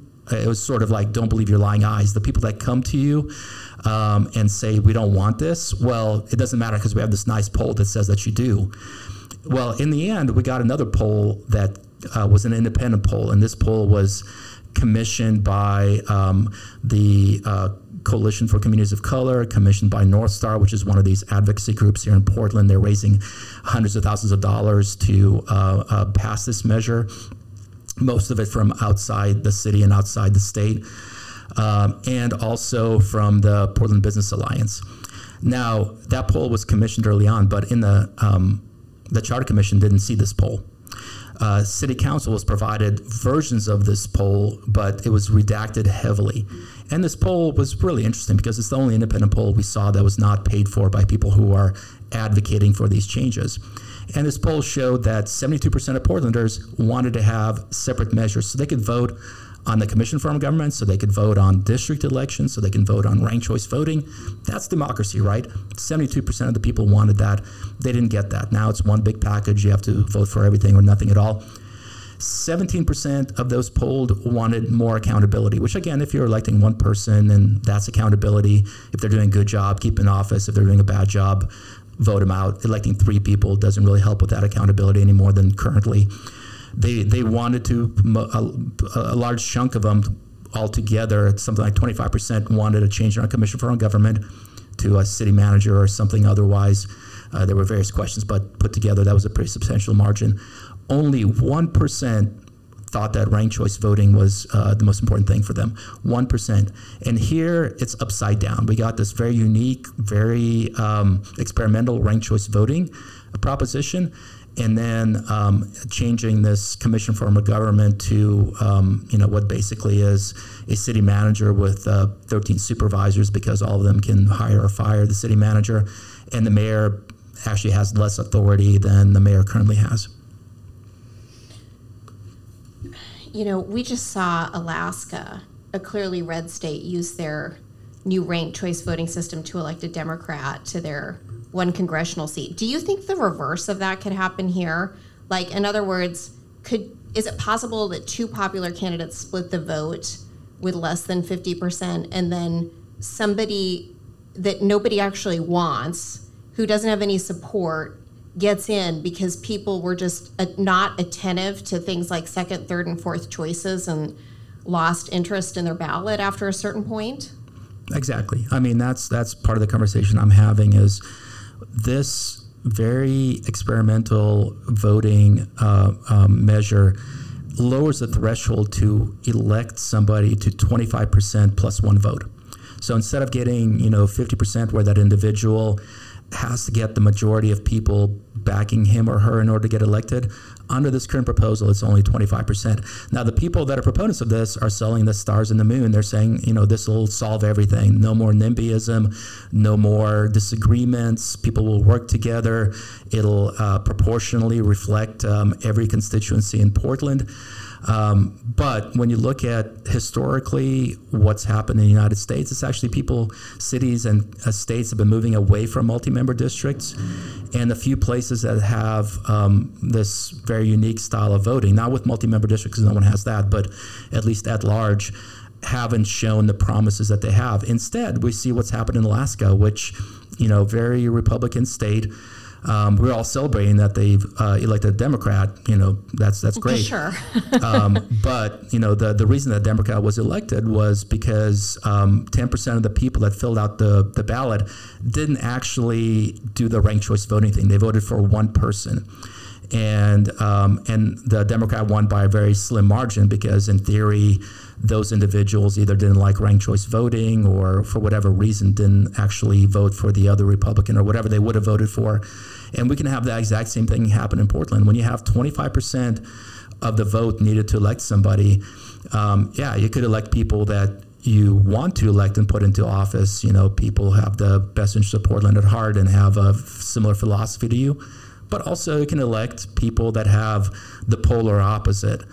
And, will those people represent their districts, or will they just represent the 25% of the people that will keep them in office?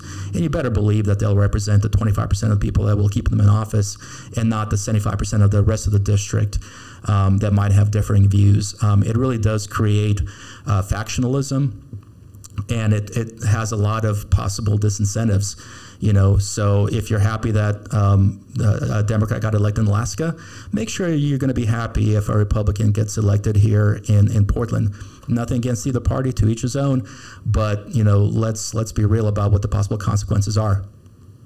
Do you have any understanding about why ranked choice voting is being pushed by this commission committee as being superior to just voting for a single candidate of choice? I mean, is there any data to suggest that voters are going to get educated in a way that would allow the merits of any one candidate in that pool to make that worthwhile? So there's two different questions there. I'll take the second one first. Sorry, go ahead. The education piece is key. So in New York City, they had ranked choice voting recently. And, Mayor Eric Adams won. There was actually, people started building coalitions and things against them to try to take away their vote and game the system, which you can with ranked choice voting, game the system. But interestingly enough, the NAACP came out against ranked choice voting because they thought it would disenfranchise people if there was not enough education about it, if people were not making all the choices they can. And that's going to be particularly difficult here in Portland because we always have a lot of people running for office. It's always like 12, 20 people running for each spot. You'll see more people in districts. That's what we saw in Seattle. More people ended up running. You have to raise more money as well when there's more people to run. But you'll have probably in your district 30 people running for office for 3 spots. Good luck ranking 30 people without a primary to kind of winnow down what people's platforms are. So if you can even keep 30 people in your mind to know how you would rank them is a little bit mind-boggling. But that could be the case. And if people don't fill out all 30, then their vote doesn't count as much as the person who does fill out all 30. The person who fills out only 1, their vote will not count as much as the person who fills out 2 or 3 or ranks 2 or 3. So be prepared for a ballot where you'll have 900 circles to fill in and rank those people from 1 to 30, and be prepared to do your homework, because I think that's what's going to be necessary to elect good people in office. And the downside is that people don't, if there's not enough information out there, if they can't make a knowledgeable vote, you're going to get people in office that will not represent you very well. And then the first part of your question about how we got here, as I understand it at least, there's pros and cons. There's certainly going to be people and organizations are going to benefit from this new voting style, and people and organizations that won't. Certainly any organization that can help build coalitions is going to benefit greatly from this, because you're going to have to run with other individuals, like-minded individuals, in order to get elected. I think it's going to help incumbents. So with the lower threshold of 25% to get elected, every incumbent that's ever lost an election in Portland would still be on city council with this vote. So whatever you think of Chloe Daly or Novick or any of these other ones, incumbents, because of name recognition, always get 30 to 40% of the vote. And with the threshold only going to be 25%, they're going to have lifetime tenure. So I applaud whatever politicians have spoken out already and said that they're against it, because in some ways it undercuts their future political aspirations, perhaps, because this really is an unemployment insurance policy for incumbents, in that they will always remain in office. If the mayor doesn't have a voice, I guess my first question is, under the ballot measure that is going to be up in November, does the mayor have a voice in terms of a vote? No, the mayor would. Under this current ballot measure, the mayor would only have a voice in the case of a tiebreaker. So day-to-day votes, the mayor would not be consulted. Okay, so if this passes and the mayor doesn't have a voice in terms of a vote, doesn't this hurt rather than help this current problem that I feel like we're all screaming about of a weak primary leader? Yeah, exactly. Ted Wheeler has been out there quite a few times saying, I get blamed for everything, but I only have the same authority as as the 4 other city commissioners. And for the most part, that's true.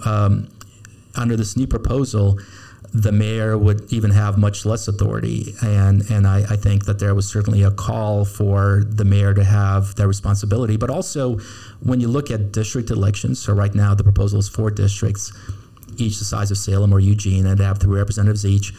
There's no at-large perspective on the needs of the city. And so we have the possibility of NIMBYism, tribalism, whatever you want to call it, and the districts voting based on whatever needs they have, but no one voting based on what the Portland holistically needs as a city. So out of the 40 largest cities in the United States, 75% of them provided a veto power for the mayor. So at least there's like an at-large interest in the day-to-day legislation of the city.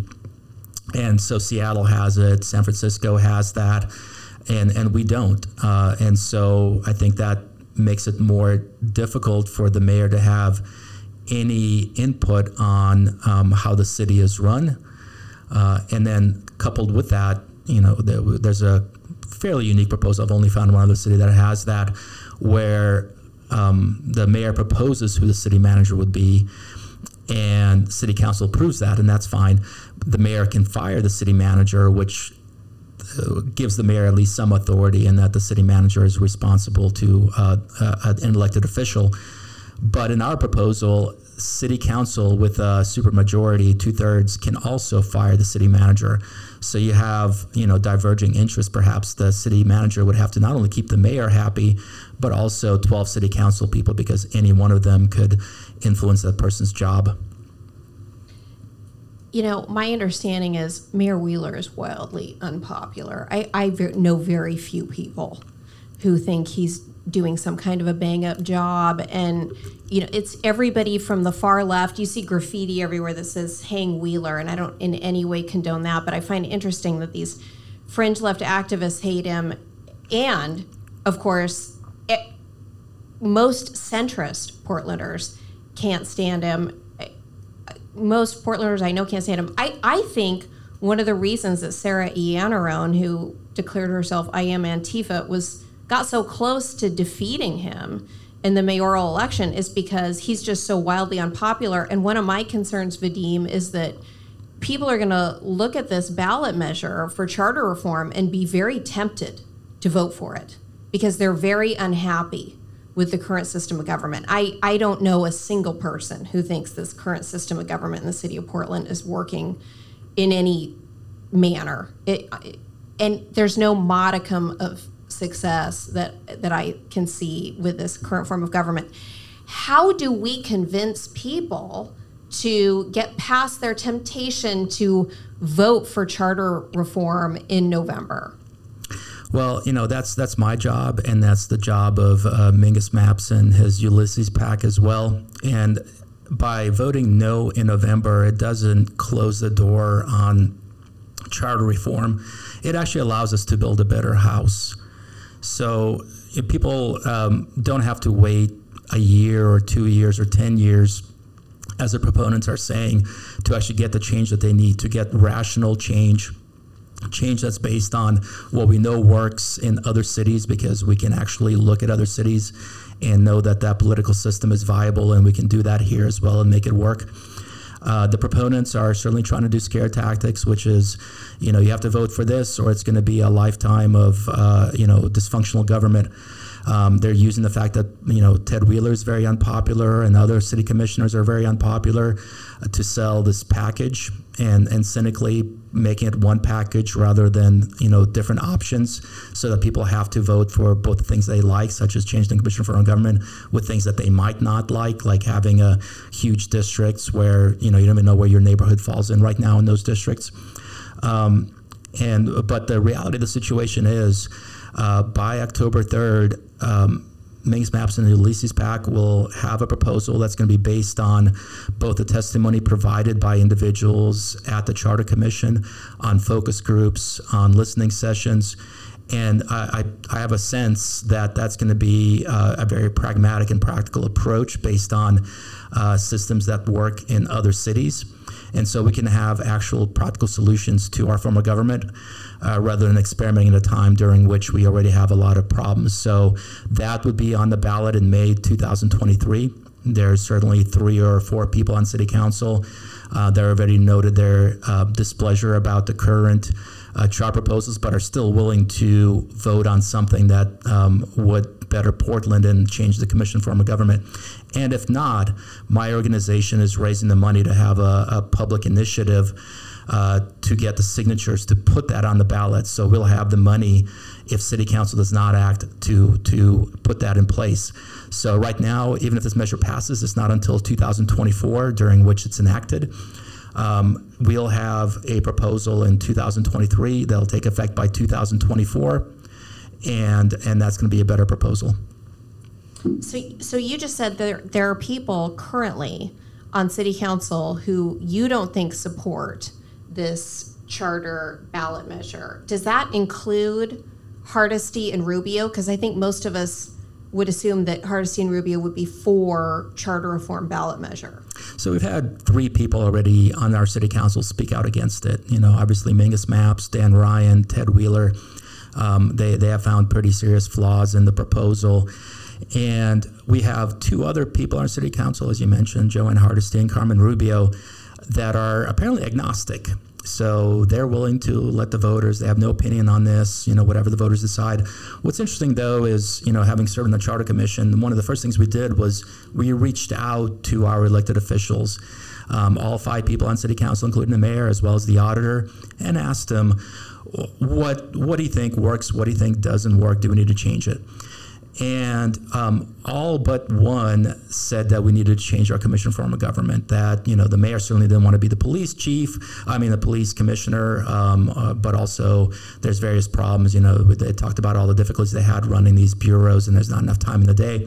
The one person that thought things were fine and dandy was Joanne Hardesty, and that's, I believe, one of our April meetings. Those meetings are online. You can watch it yourself. It was her and Mingus Mapps appeared together. And according to her, she was able to issue contracts for PBOT, and she was the representative of the people, and that was the best way of doing things. And so that was a reason to keep our commission form of government. So I think the very fact that we have 2 individuals that are not saying they're going to vote yes on this speaks volumes about what their real feelings are about this measure. You said one of the arguments that people in favor of charter reform are advancing are that, hey, look, our current city commissioners are unpopular, but I mean, they're going to expand council in this ballot measure. Isn't that right? I mean, is that a great argument to advance this commission charter change ballot measure? I just fail to see the benefit of expanding the council. And I wonder, how will the need to get consensus among such a big group, if we make the council larger, how does that enhance leadership instead of mire us in administration and prevent us from being able to respond to these emergency problems that we seem to have constantly? Yeah, I mean, that's an excellent point. It's questionable whether the way to solve an ineffective government is by making it bigger and more expensive. So, there's no outline right now as to how these individuals, 3 from each district, will share power. There's no outline as to what their responsibilities will be, what their constituent outreach will be. Is someone going to be elected and they're like, okay, well, I'll take on all the calls about trash. You take on all the calls about homelessness, whatever that might look like. How do people divide that authority? Right now, at least the mayor assigns the bureaus, and so you kind of understand who's doing what. But in these large districts, and again, you don't know where your neighborhood is. Central East Side might be with the West. The West by itself is not big enough to form a district by itself. So there's these huge districts where your neighborhood might be with other neighborhoods that don't have similar needs. But you'll elect 3 people, and 2 years from now, in 2024 at least, they'll come into office, 12 people on city council, 1 new mayor, 1 new city manager, and they're all supposed to figure out how to manage a city together with no blueprint in place. So anybody on city council will tell you it takes about a year to learn the job right now, even though it's kind of established and the framework is out there. How long will it take these people to learn what they're doing? How long will it take them to be responsive to their community members? If someone's doing a good job, how will people know that? If someone's doing a bad job, how will people know that? You better believe there's going to be a lot of finger pointing. And then how do people work together? If you're the district representing, Eastmoreland and Alberta, how do you, have a conversation about the long-term financial needs of the district, of the 3 people that are from downtown and southwest and northwest? The good thing about having smaller districts is at least you have contiguous areas where neighborhoods are more similar. And you have one person, and if they're working with other individuals and they're doing a good job, and you're getting the park services, you're getting the trash, the homelessness, they're able to get what you need, keep that person in office. If they're not doing a good job for you, vote them out. And that person knows that their job is on the line if they're not able to work with the other city council people. When you have 3 people from one council, well, if your district doesn't do a good job, well, Jane's not doing a good job. Bob's not doing, I'm doing a great job. You'll see a lot of finger pointing and a lot of kind of what we're seeing right now. Well, yeah, I have the Parks Bureau, but I don't have PBOT, so tough luck. If we're electing 4 people to city council, well, 3 people to city council, there's still going to be that same finger pointing. We talked about how the ballot measure, as it currently stands, is going to create an even weaker mayor. And one of my biggest concerns, Vadim, is, we already have this weak mayor, and Wheeler is so wildly unpopular. And I just don't think a lot of people want that job, in part because it is so weak. I think that's how we got Sarah Iannarone as this primary challenger, for Pete's sake, who would have been our first Antifa mayor in the country. And I don't know who do we think will run for the position of mayor if this charter reform is enacted? Yeah, I'd love to see that job posting for the mayor. Please run for mayor. You'll have no authority. You'll have supervision over somebody, but so will a lot of other people. You can go to conferences around the state and the country every once in a while and make speeches, but your house may be burned down. And we don't know what your salary is. There's going to be a committee that's going to be established at a later point in time to figure that part out. Good luck getting a candidate that is good for the job. Do you know of any major city in the U.S. that uses the system that's being proposed that will be on the ballot in November? No, there's none. Is there any other city our size in the United States with proven success using components of that system that will be on the ballot? So components is a little closer because, for instance, we have a proposal for multi-member districts. Baltimore, Maryland, up until 2002, had multi-member districts, and on their commission actually recommended single-member districts, and that passed by a vote of 66% or 2-1 for single-member districts. For the various reasons we discussed here, accountability, very difficult for getting entrenched candidates out of office, very difficult getting individuals with good ideas that were not established into office, and it cost a lot of money. And we actually had an individual, Terry Harris, who was on the commission in 2002 in Baltimore, who moved to Portland a couple of years ago, and he attended every one of our commission meetings here and advocated against the proposal because he's like, I've lived it, I've seen it, don't do that in Portland here. But of course, his voice was not heard. So we're seeing people moving away from the multi-member districts. In 1962, there were 41 states, I believe, that had multi-member districts in their legislatures and otherwise. Now there's only 10. In any case, but with respect to the voting, this single transferable vote, Cambridge, Massachusetts has that. So it's still at large. In one fell swoop, they elect all their people to city council. They elect their school board members, not district-based, but at large. And in the Oregonian article this weekend, Shane Dixon Kavanaugh wrote an article about it, both Baltimore and Cambridge, and that's the September 18th article from, in case anybody wants to look that up. It showed that the promises being made here are not really promises that are being felt elsewhere. So I've talked a little bit about Baltimore, but for Cambridge, there were a few quotes from an individual. An individual actually got elected under this system. No, I'm sorry, that was Baltimore. But anyways, an individual that had worked in that system for a long time and said, people, I'm going to paraphrase a little bit, but people promise proportionality, but what you really get is just people still voting on, what a person's philosophy is, where they live, all these other things. Is basically like a menu of items that people vote for, and not really the promise that is being sold here, which is, you get this and it'll be instant proportionality of every interest group, every demographic. They're not seeing that in Cambridge. And interestingly enough, in 2020, I believe it was 2020, very recently, Massachusetts had ranked choice voting on their ballot measure for the state. They voted it down by 10 percentage points. So, we're pointing to Cambridge as something that works. Massachusetts doesn't think that that's something that works. So, otherwise, this pairing of multi-member districts with single transferable vote is certainly untried. So who knows what's going to happen with that.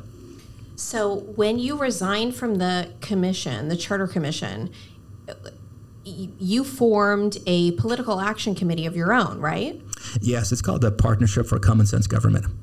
And so you and I finally met. It's funny that we hadn't met before, but I was thrilled to meet you. You and I finally met earlier this week at a party, at a fundraiser for your political action committee, and it was fabulous. It was very well attended.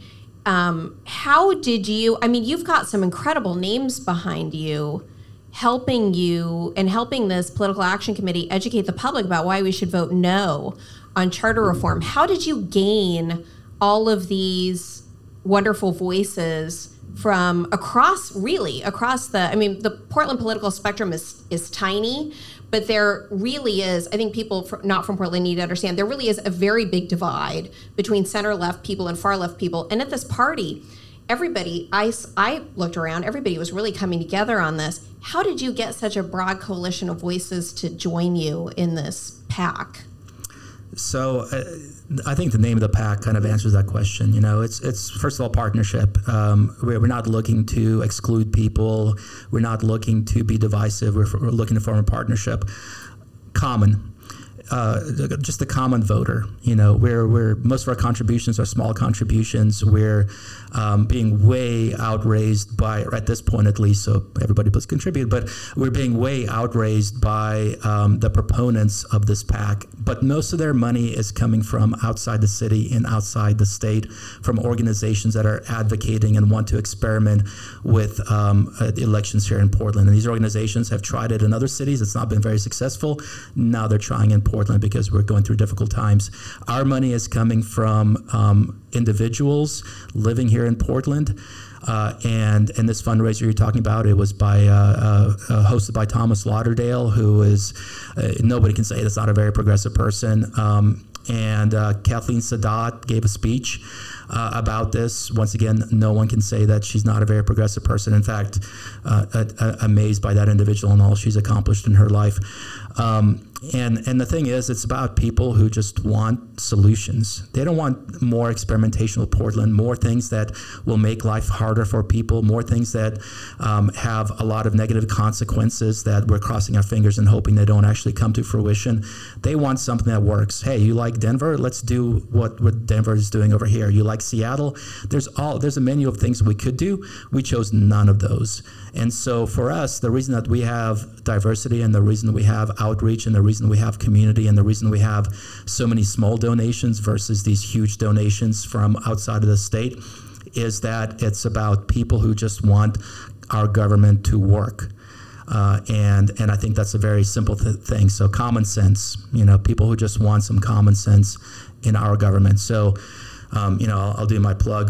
Please come to my website, commonsensegov.pdx.com, or Google Partnership for Common Sense Government, and then check it out. We'd love to invite you to future fundraisers and things like that. But more than that, we want to have your voice and we want to have that community and move forward here in Portland together.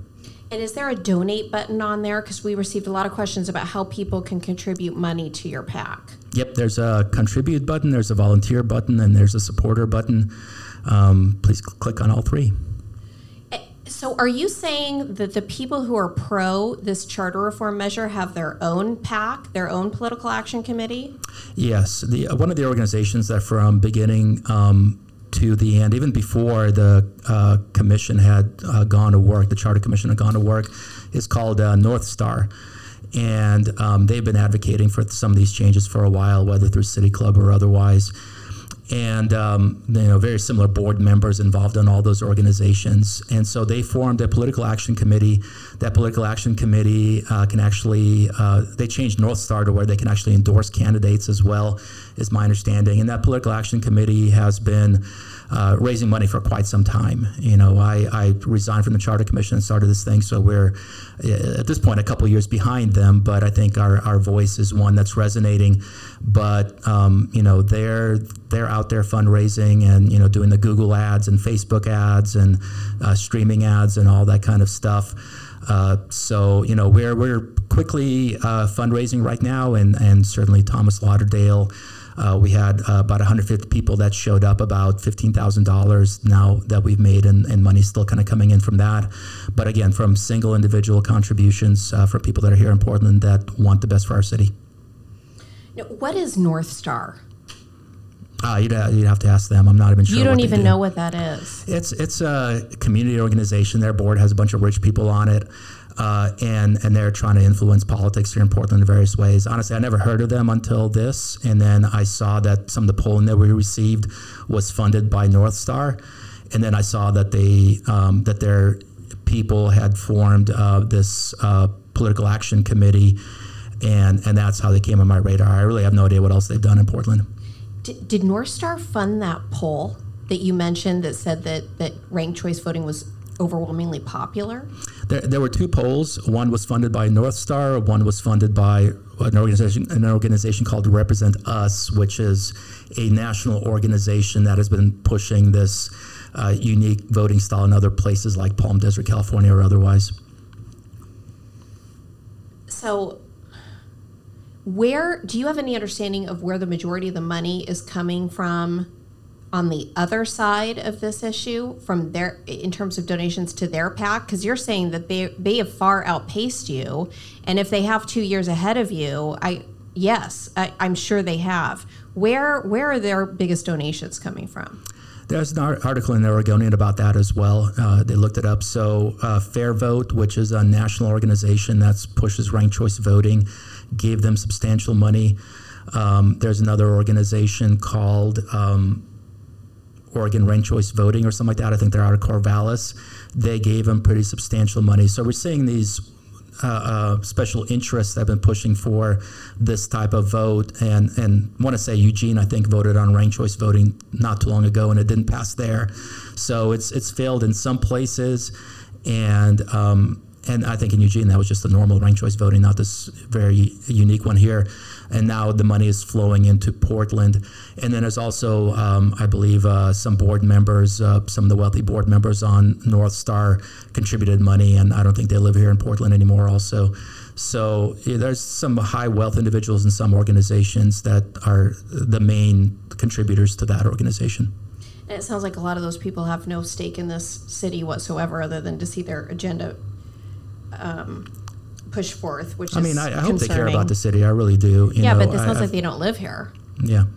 And that's concerning. Now, how does your PAC, how does your Political Action Committee interact with Ulysses, which is what I understand Mingus's PAC is called, and I think that Mingus Mapps, who's one of our current city commissioners, ran on charter reform, and in fact, he is against this current ballot measure, right? Yeah, and that leads to my earlier comment about bravery. Here's an individual who ran, one of his platforms was charter reform. And he actually started the Ulysses PAC in order to promote whatever came out of the Charter Commission. Once again, that education piece is huge.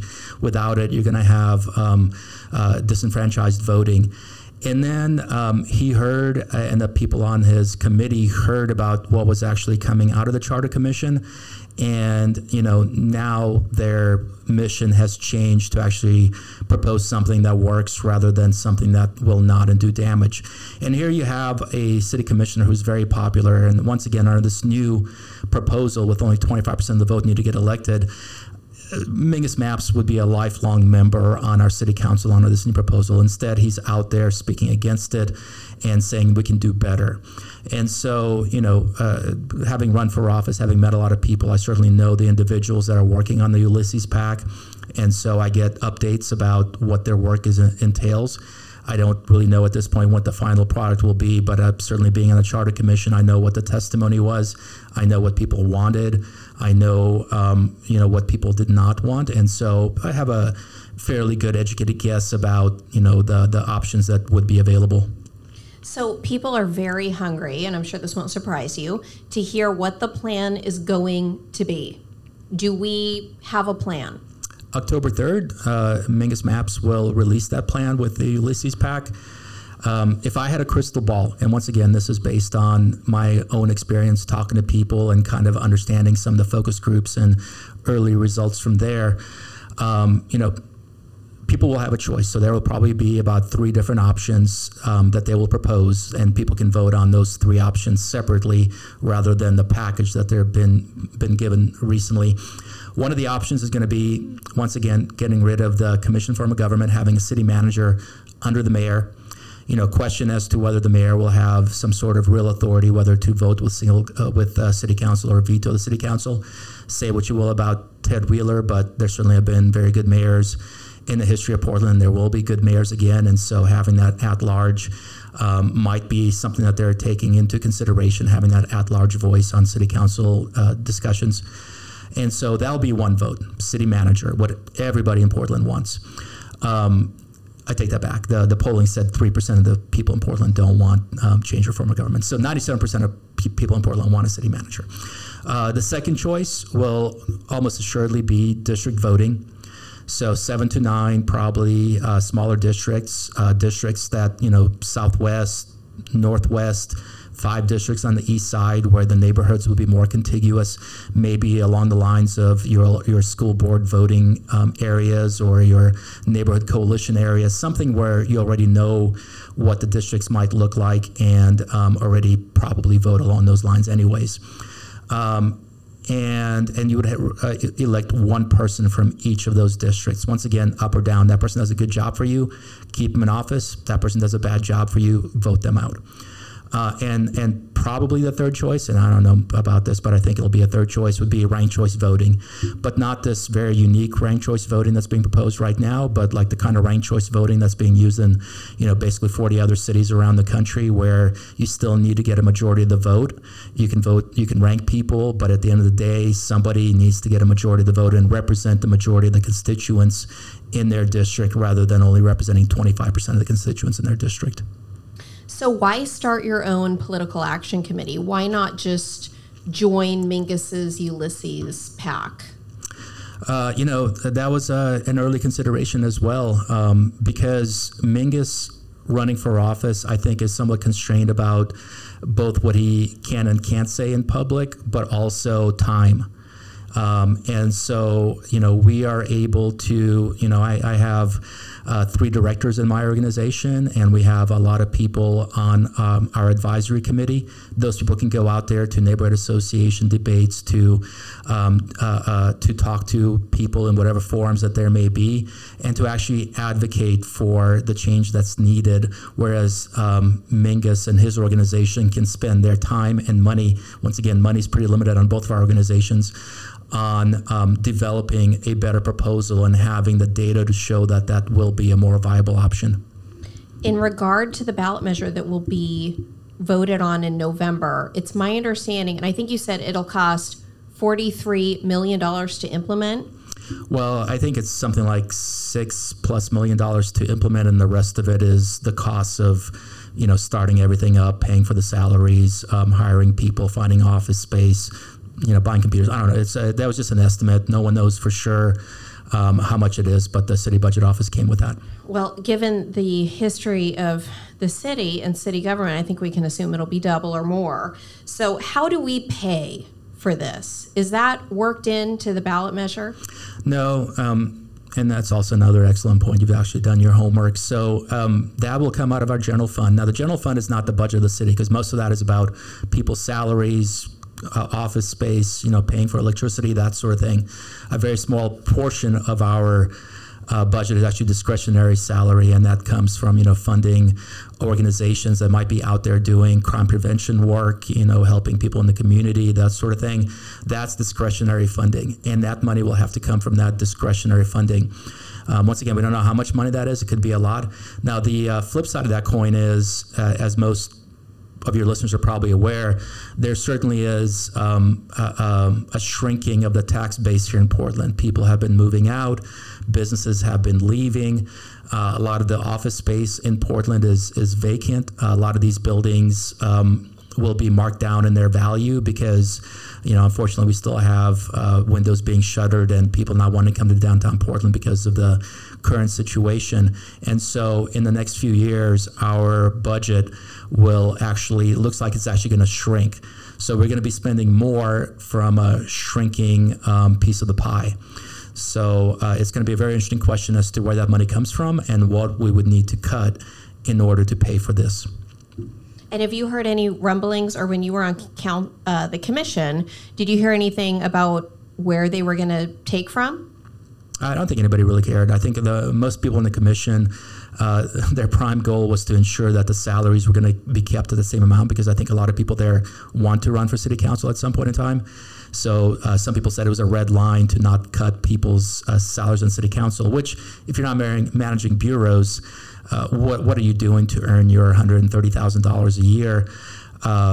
It seems like with 3 people from each district, you're actually going to be doing much less work than the people in city council are right now. But if anything, there was a defense of the status quo, and particularly about the spending, without much regard as to where that money would come from. We have a fair amount of listeners that I heard from who would like to vote for charter reform and who think that we can amend it after the fact. And what do you say to those people? There's not enough political will right now to pick up trash in our streets. Good luck if this passes to get city council to put on the ballot something that opposes 50.1% of the vote in the city. It's just not going to happen. It won't be until 2024 when people start realizing that there might be some problems with this, and then years down the road when these problems come to fruition, where there might be enough political will. And once again, you're going to be asking 12 people on city council who got elected under this new system to try to change this system for something else, which is difficult. Again, I applaud the people in city council right now that are standing up for still changing the system, but something more practical, because I do think it goes against their financial interests. But at what point in time do you think 12 people will agree on amending something, even if it's not working very well? You said the NAACP had actually come out against ranked choice voting. Did I repeat? In New York City. So one of the talking points that I have heard coming from this pro ballot measure side is that the proposal from the Charter Commission is going to be more equitable. What is your response to that? My response to that is show me where that's worked. We have a really good article from Shane Kavanaugh about Cambridge, and they're saying that proportionality is not something that they're seeing. Now, Cambridge, has about 100,000 people. It's Harvard, MIT. They're certainly electing very progressive people over there. It has little to do about their voting system and a lot to do about their population. Very wealthy people over there, income much higher than Portland. But if you look at historically, East Point, Michigan, for instance, they don't have multi-member districts. They have, but they do have single transferable vote. The first time they did that in 2019, they had 4 people run for office, 2 people for 2 city council spots. 2 of those people were white, 2 of those people were black. 45% of the population of East Point, Michigan was black. And still, the 2 people that won the election were white individuals. Interestingly, the mayor who ran under a different system, not the single transferable vote, a black mayor was elected. So, right now it's all guesswork. And once again, the proponents are saying, trust us. This is all going to work. It's going to solve every ill in Portland. And, coming from the Partnership for Common Sense Government, I'm like, how's that common sense? Show me where this is working. They're saying, look at Malta. Now, I've never been to Malta. I have no idea what's going on in Malta. But show me where this is working in America, and I will gladly join. But I have not seen that, and I've done a lot of research, and I've talked to a lot of people. Mingus has not seen that. He's done a lot of research. He has a PhD in political science, and he doesn't think this is a good deal. So let's have an honest conversation rather than making empty promises. We also had a lot of questions about people who understand that there have been documents that the pro-Charter Commission people may have scrubbed or are being accused of heavily redacting. Do you know anything about this? Well, I think maybe they're referring to that poll that I mentioned. Not North Star, but wait a second. It was North Star. So North Star funded this poll. North Star funded another poll. We saw the poll that was favorable to what North Star wanted to get done, but not the poll that showed only 1% of Portlanders wanted ranked choice voting, and everybody, or 72%, wanted 3 different options rather than one option. And what was presented to City Council, which was not presented to the Charter Commission, was scrubbed. So it took out that 1% ranked choice voting. It took out that 72%. It just showed that, obviously people are unhappy with the current political situation. So, why do one poll that you show to us and then one poll that you do not show to us? And that was one of the main reasons I resigned. When that came out in the press, I'm like, we're being spoon-fed information rather than understanding the reality of the situation. What else do you want people to know about this charter reform ballot measure that maybe we haven't already talked about? Because I think it's really important that we get educated about this. Yeah, so please reach out to either anybody at my organizations. There's an email on the website, and we'd be happy to go where you live, where you gather, whether that be your neighborhood associations, your church, your private get-togethers. And we'll discuss this, because part of this, which I really like this conversation with Kristen, is not only me talking about why we're doing what we're doing and what's best for the future of Portland and what we've heard from individuals, but also answering questions, because your questions might be different. So I think we've covered a lot of ground here. I think, certainly this is very much an experiment that, no one can point to and say, well, here's been a success in the United States. Portland's been suffering from a lot of experiments. Think what you will about, defunding the police and Measure 110, and some of the homeless policies that we have here. But if we're going to experiment, make sure that we're doing something that we know will work, and not, pile failure upon failure. So I will gladly go into detail, or someone with my organization, to individuals that can host, several people at their homes or otherwise. I've already had several debates at neighborhood associations. If you have not heard from us at your neighborhood associations, there's still time. Email them and say, we want to hear from Vadim. We want to hear from Partial for Common Sense Government. And I think it's also a good idea to ask the people on the current commission to speak as well, so you get both sides. I think, you got to weigh the options and not just listen to one side. Well, I think that's very generous of you, and I think it's very level-headed of you, which is completely commensurate with everything that I know about you. One of the things that I thought was interesting about your campaign and the opposition to your campaign is that not only were you and Renee labeled white supremacists, but another cancellation attempt lobbed at you. And you and I discussed this off air. I really think this is straight out of the Trump playbook. I think that this white supremacist garbage lobbed against people like you and Renee, and the argument that you two are pro-life it's alternative facts. This is Kellyanne Conway's playbook. This is say things like Crooked Hillary enough times and people will believe it.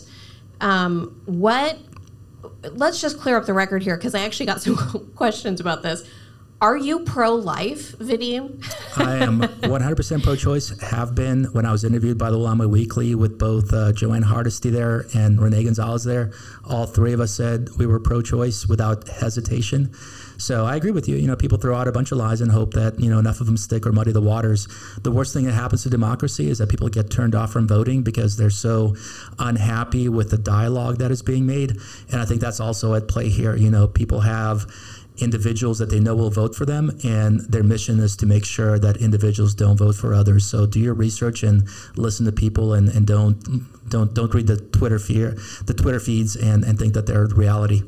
I got a lot of questions about your thoughts about the war in Ukraine and whether you have family members still there that you're concerned about or trying to get out. Thank you very much for that question. My aunt still has an apartment in Kiev.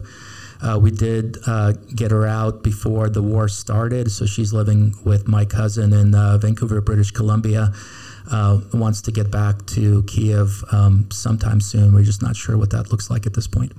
Well, I'm sorry to hear about that. That must be really gut-wrenching for you to watch all this. Yeah, and especially for people here in Portland. There's a very large Ukrainian and Russian population here in Portland, and they've always gotten along really well, always felt part of a single community.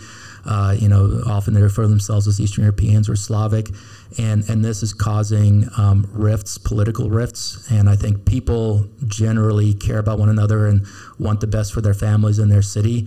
And when politics comes into play, all of a sudden things get upside down, and that's always been my goal. Is it's not about politics; it's about people.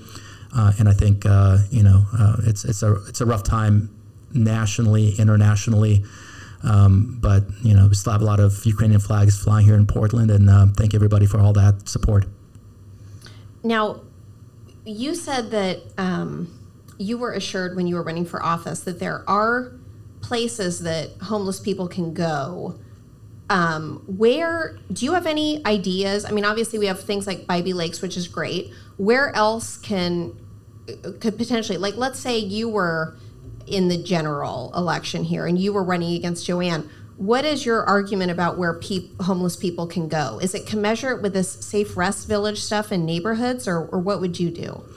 No, I mean, there's no question we have to scale things up. Safe Rest Villages are an interesting segue for a certain small group of the homeless population, but you can't expand that citywide. It would take about 100 Safe Rest Villages to house the people that we have here. The expense is about $70,000 per individual. We don't have the money. We don't have 70 places for people to, or 100 places for people to be. There was a Coin interview recently. I don't know whether it's aired already, but they had a panel of speakers, including myself, talking about homelessness and the problems that we're having in Portland, and possibly some solutions. There are people working in the community on this, including Alan Evans with Bybee Lakes, and there was also Ted Wheeler. And Dan Ryan were there, Deborah Kafuri were there, and some people from neighborhoods. I don't know how I got in the mix, and I think there were some interesting things that were said. One of the most interesting things that Coin did was they interspersed the dialogue with San Diego and the shelter models they had over there. There was one shelter that had 300 individuals, and they spoke with individuals. It was hard to tell exactly because it was being recorded at the same time, but they spoke with the people in that shelter model, and there were success stories. There were people that were helping themselves get back on their feet. There were people that were able to have a warm bed. There was none of this horror stories about, putting people into jails or whatever that is being spread around here. There were success stories. And they were actually had so much success, they were expanding another shelter with 150 people. And so San Diego, you walk around downtown San Diego, you don't see what you see here. That's exactly right. I was just there with one of my best friends, and she and I walked between 10 miles. I mean, the lowest amount we walked, I think, was 7 miles one day, but we were able to walk all over the city in a way that we can't do anymore here. Yeah, and that's something that people feel all around. At the same time, like I said, 120 people died last year on the streets. Most of them are drug addiction. 10 murders on the streets last year. About, I believe, 13% of all the people who were murdered were on the streets. There's horrors upon horrors. And they could be solved in the way that San Diego is solving them, in the way Miami is solving them, in the way Houston is solving them, in the way Salt Lake City. The list goes on and on and on. There are solutions out there, and we have places, if San Diego and their housing market, which is way more expensive than Portland, can find space for shelters, I guarantee you we can find space for shelters. I mean, we can even find places to park RVs here in Portland. Beaverton has RV parking. Vancouver has RV parking for people that are living out of RVs, and they provided services in those places. We can't even do that here in Portland. So we can do what people around us can do. We can do what people in other cities can do. Don't believe that Portland somehow hasn't that ability. We have the people, the manpower, the money to do all that. I have heard that one of the reasons that we can't build more shelter, or we can't build more housing, is because of the urban growth boundary. Do you have any understanding of the urban growth boundary and how that interacts with our policies? Yeah, I mean, it's difficult to build out more housing with the urban growth boundary, but there are spaces right now. I was speaking to one developer, and he's like, I went to the county. We have space, and it's not too far out. We have space that we offered the county, but the county said, no, we know better than you. We need people that are closer. This was a shelter in Central East Side. We need places that are closer to the core of the city. So even though you're offering, and they actually offered money as well to help run this space. Now, it might not have been enough money to build out a shelter or whatever, but there was money that was offered, but the land was offered. And the county's like, we know better. And this thing, we need to work together. We can't be, us versus them. The county knows better. The city knows better. The service providers know better. We have to work with neighborhood associations. We have to work with businesses. We have to work with people that are doing solve cleanups. We have to work with people that are out there passing around water bottles and socks to people living in the streets. We all have to come together rather than this us versus you type of mentality that we keep having here in Portland. How do we do that? Elect somebody that's willing to cross boundaries, that's not vilifying other people that you need. You mentioned earlier, we need taxes from, everybody, including the rich people. What good does it do to vilify a certain segment of our community because it scores you points? Look for people that are trying to bring individuals, groups together. And that's what we need. We need healing right now, not more strife. What do you think of the criticism of these safe rest villages, that they are not screening for felons, that they're not screening for sex offenders, and that they're purposely being put in neighborhoods and next to schools? I've never heard that they were purposely being put next to schools. That's pretty odd. But I do think that's, segueing from what I just said, why not work with the neighborhood associations? Why not get a good neighborhood agreement?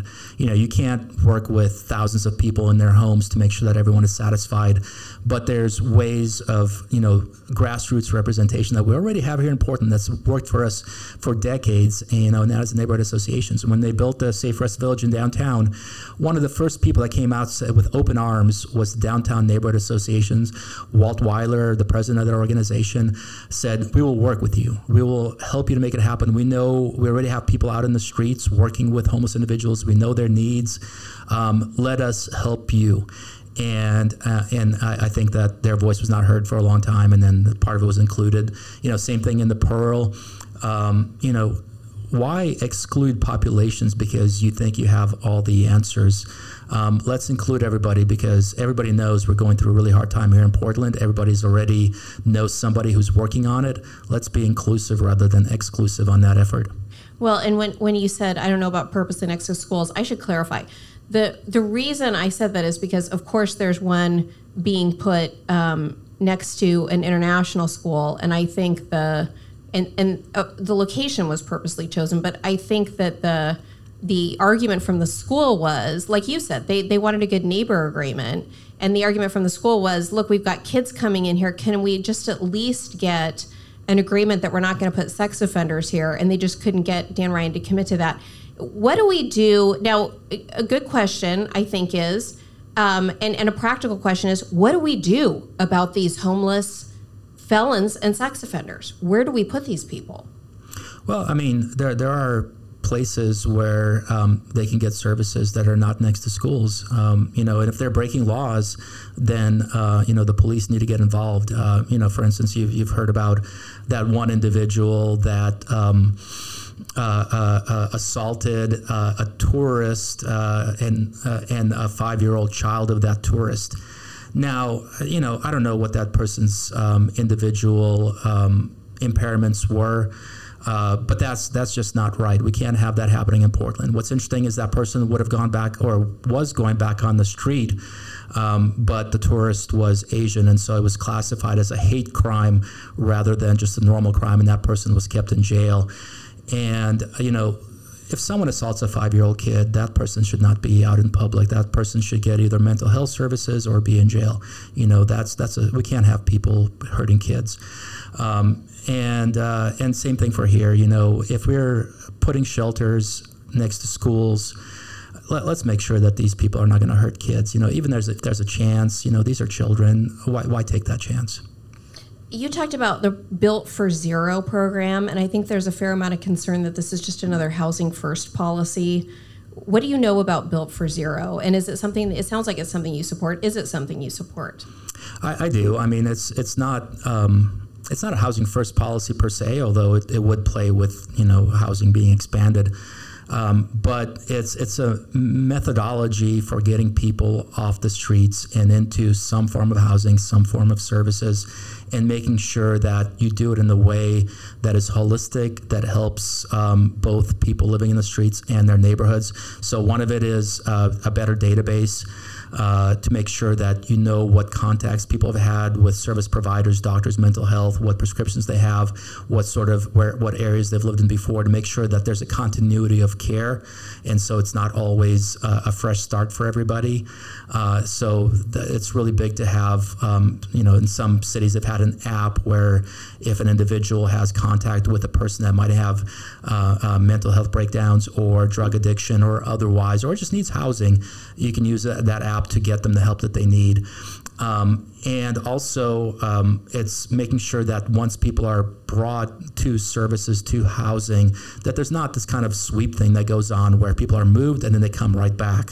It's sequential, so get people into housing, but make sure that those areas are off limits for people to camp, to do drugs, to do all those things, and then move on to the next area and move on to the next area.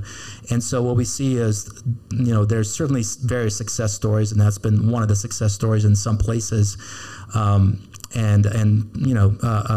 housing is one aspect of that, but so is shelter space temporarily. It just means, how do you get people to the services in a way that you can replicate citywide?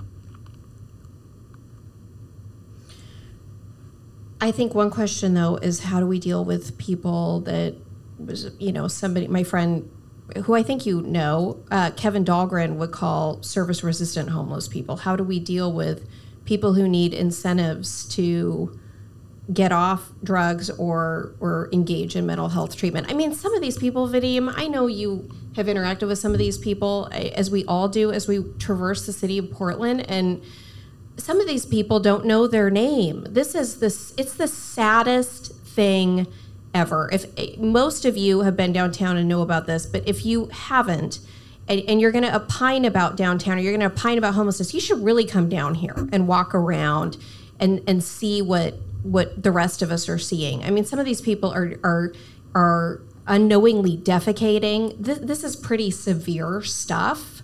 How do we deal with people who are not functional? I mean, for that conversation, we need the county and the state to chip in. As you mentioned, we're not dealing with that well. An individual in Old Town was naked for most of the day, sleeping naked, even in the dead of winter. People in that area had called the hotlines to try to get help because she was not in imminent danger of causing harm to herself, which sleeping naked in the winter seems like that would be the case. And finally, one of the bar owners there, Dan Linson, was able to speak with her during a moment of lucidity and get a contact number for a relative. That relative actually put a 72-hour hold on the individual, was able to come and get her and bring her home and get her the help that she needed. Why does it take an individual business owner in Old Town to make that connection when for months people were trying to get the city and the county to make that connection? It's tough. It's a tough question. We certainly have a statewide system that makes it very difficult for people with mental health needs to be put into the services that they need, and sometimes drug addiction and mental health overlap as well. And so that is certainly a long-term, but not all people who are homeless have mental health crises. Some of them are out in the streets because they fall in hard times, and those people are getting quite a bit of help. If you look at the point-in-time count, we're doing a great job getting housing vouchers, rent vouchers for people that want to get back on their feet and go back to work and things like that. Yeah, I don't think most of those people are out on the streets. At least that's not what I see with my own eyes. I'm not seeing people looking for services out on the streets. I'm seeing people who certainly need services, and we have tons of them, but somehow we can't bridge the two. Yeah, and for that, there's also people that have mental health crises. There's also people with drug addiction, and there's people that's a lifestyle, and there's also a criminal element that is feeding on that, that's selling exactly drugs, prostitution, all those things, So you talk to anybody that's lived in the streets, they've been victimized by other people who live in the streets as well. So there's an element out there that financially benefits from what is happening in the city. And those are all solvable different ways. But you mentioned Kevin Dahlgren. We Heart Portland, I think, is his organization. So everybody Google We Heart Portland, Google Kevin Dahlgren. He's done a great job for Gresham. You walk the Springwater Corridor in Portland, and there's tents and syringes and all kinds of stuff. You walk into Gresham, and it's totally different, much cleaner. So, what they're doing and what's worked in places like Gresham and San Diego is, the whole carrot stick approach. People will come out and say, we'll get you whatever services you need: food, housing, medical care, mental health care, drug addiction. We will link you to those services, but you can't just live for years on the streets as you're doing, where you're harming yourself, where you're harming other people. If you're breaking laws, we will put you to jail.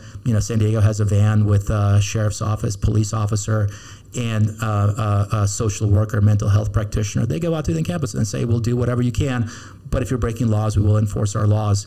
And if you talk to Kevin, the vast majority of people, when they're presented with that option that you can't just live out here forever, you have to find services, you have to find housing, we will help you with that. Most choose that. On Portland, we let people, not make a choice. And that's why whatever system that Kevin has done in Gresham is not working here, because not making the choice is still the same thing as choosing to live in the streets.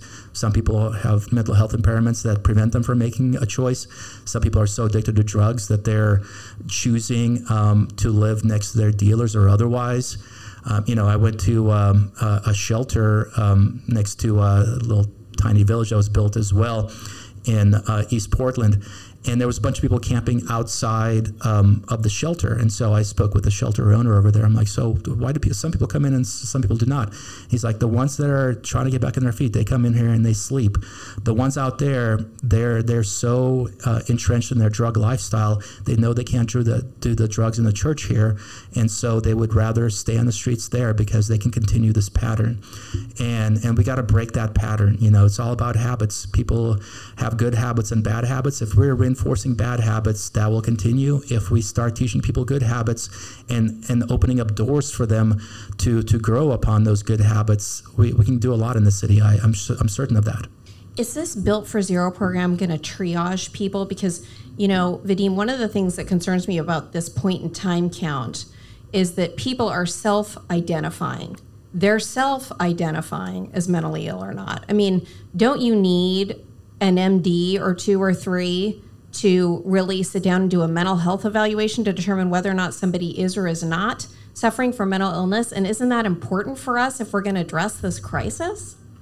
It is, and that's one of the challenges going forward is actually being able to hire enough people. The money is out there. Your tax money, Portland. There's plenty of it. Plenty of it. We're getting, in recent years, we've been gotten federal money to help out with that. Certainly, we're getting statewide money plus the taxes that we have here.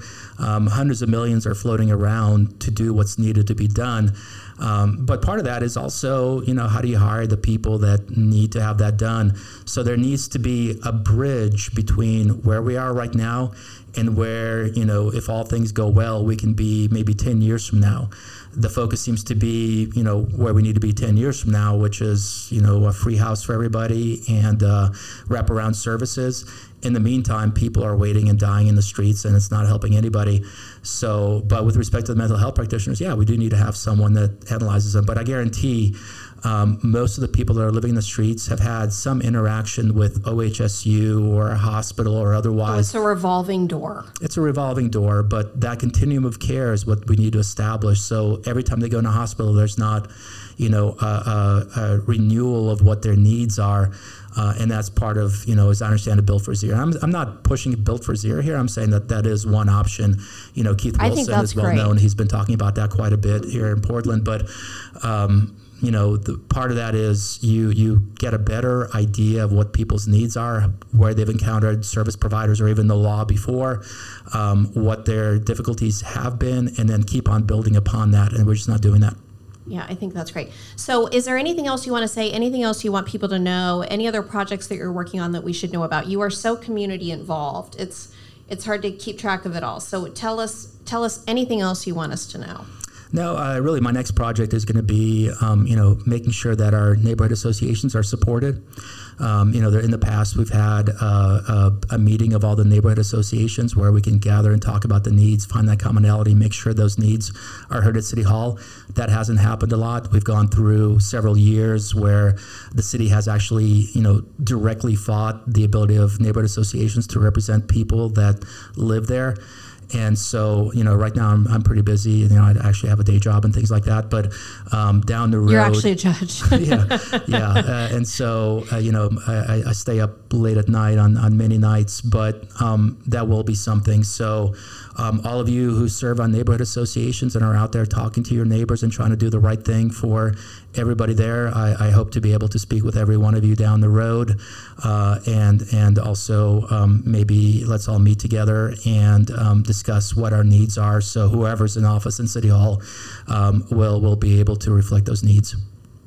And particularly with this charter reform education, people on neighborhood associations and just citizens generally, they can have fundraising parties for you. They can have you come speak about charter reform to their neighbors via neighborhood associations. They can have living room parties in the same way that they did for you during the primary campaign when you were running for city council, right? I mean, people should reach out to your political action committee. Yeah, please do. I had a debate at Sunnyside. There's a debate coming up in downtown. There's been quite a few neighborhoods that have reached out and asked for, either me or both sides to come speak. We can make that happen. I think, you are the people that know the needs of your areas and your neighbors. Let's talk about what those needs are and how the charter can be improved in order to make sure those needs are met. Well, thanks, Vadim. I really appreciate you coming in. This has been the conversation has been, both challenging, but also really hopeful. And I so appreciate the work that you've done in the community. I really appreciate your political action committee. I hope people go and donate and volunteer. And thanks for the conversation.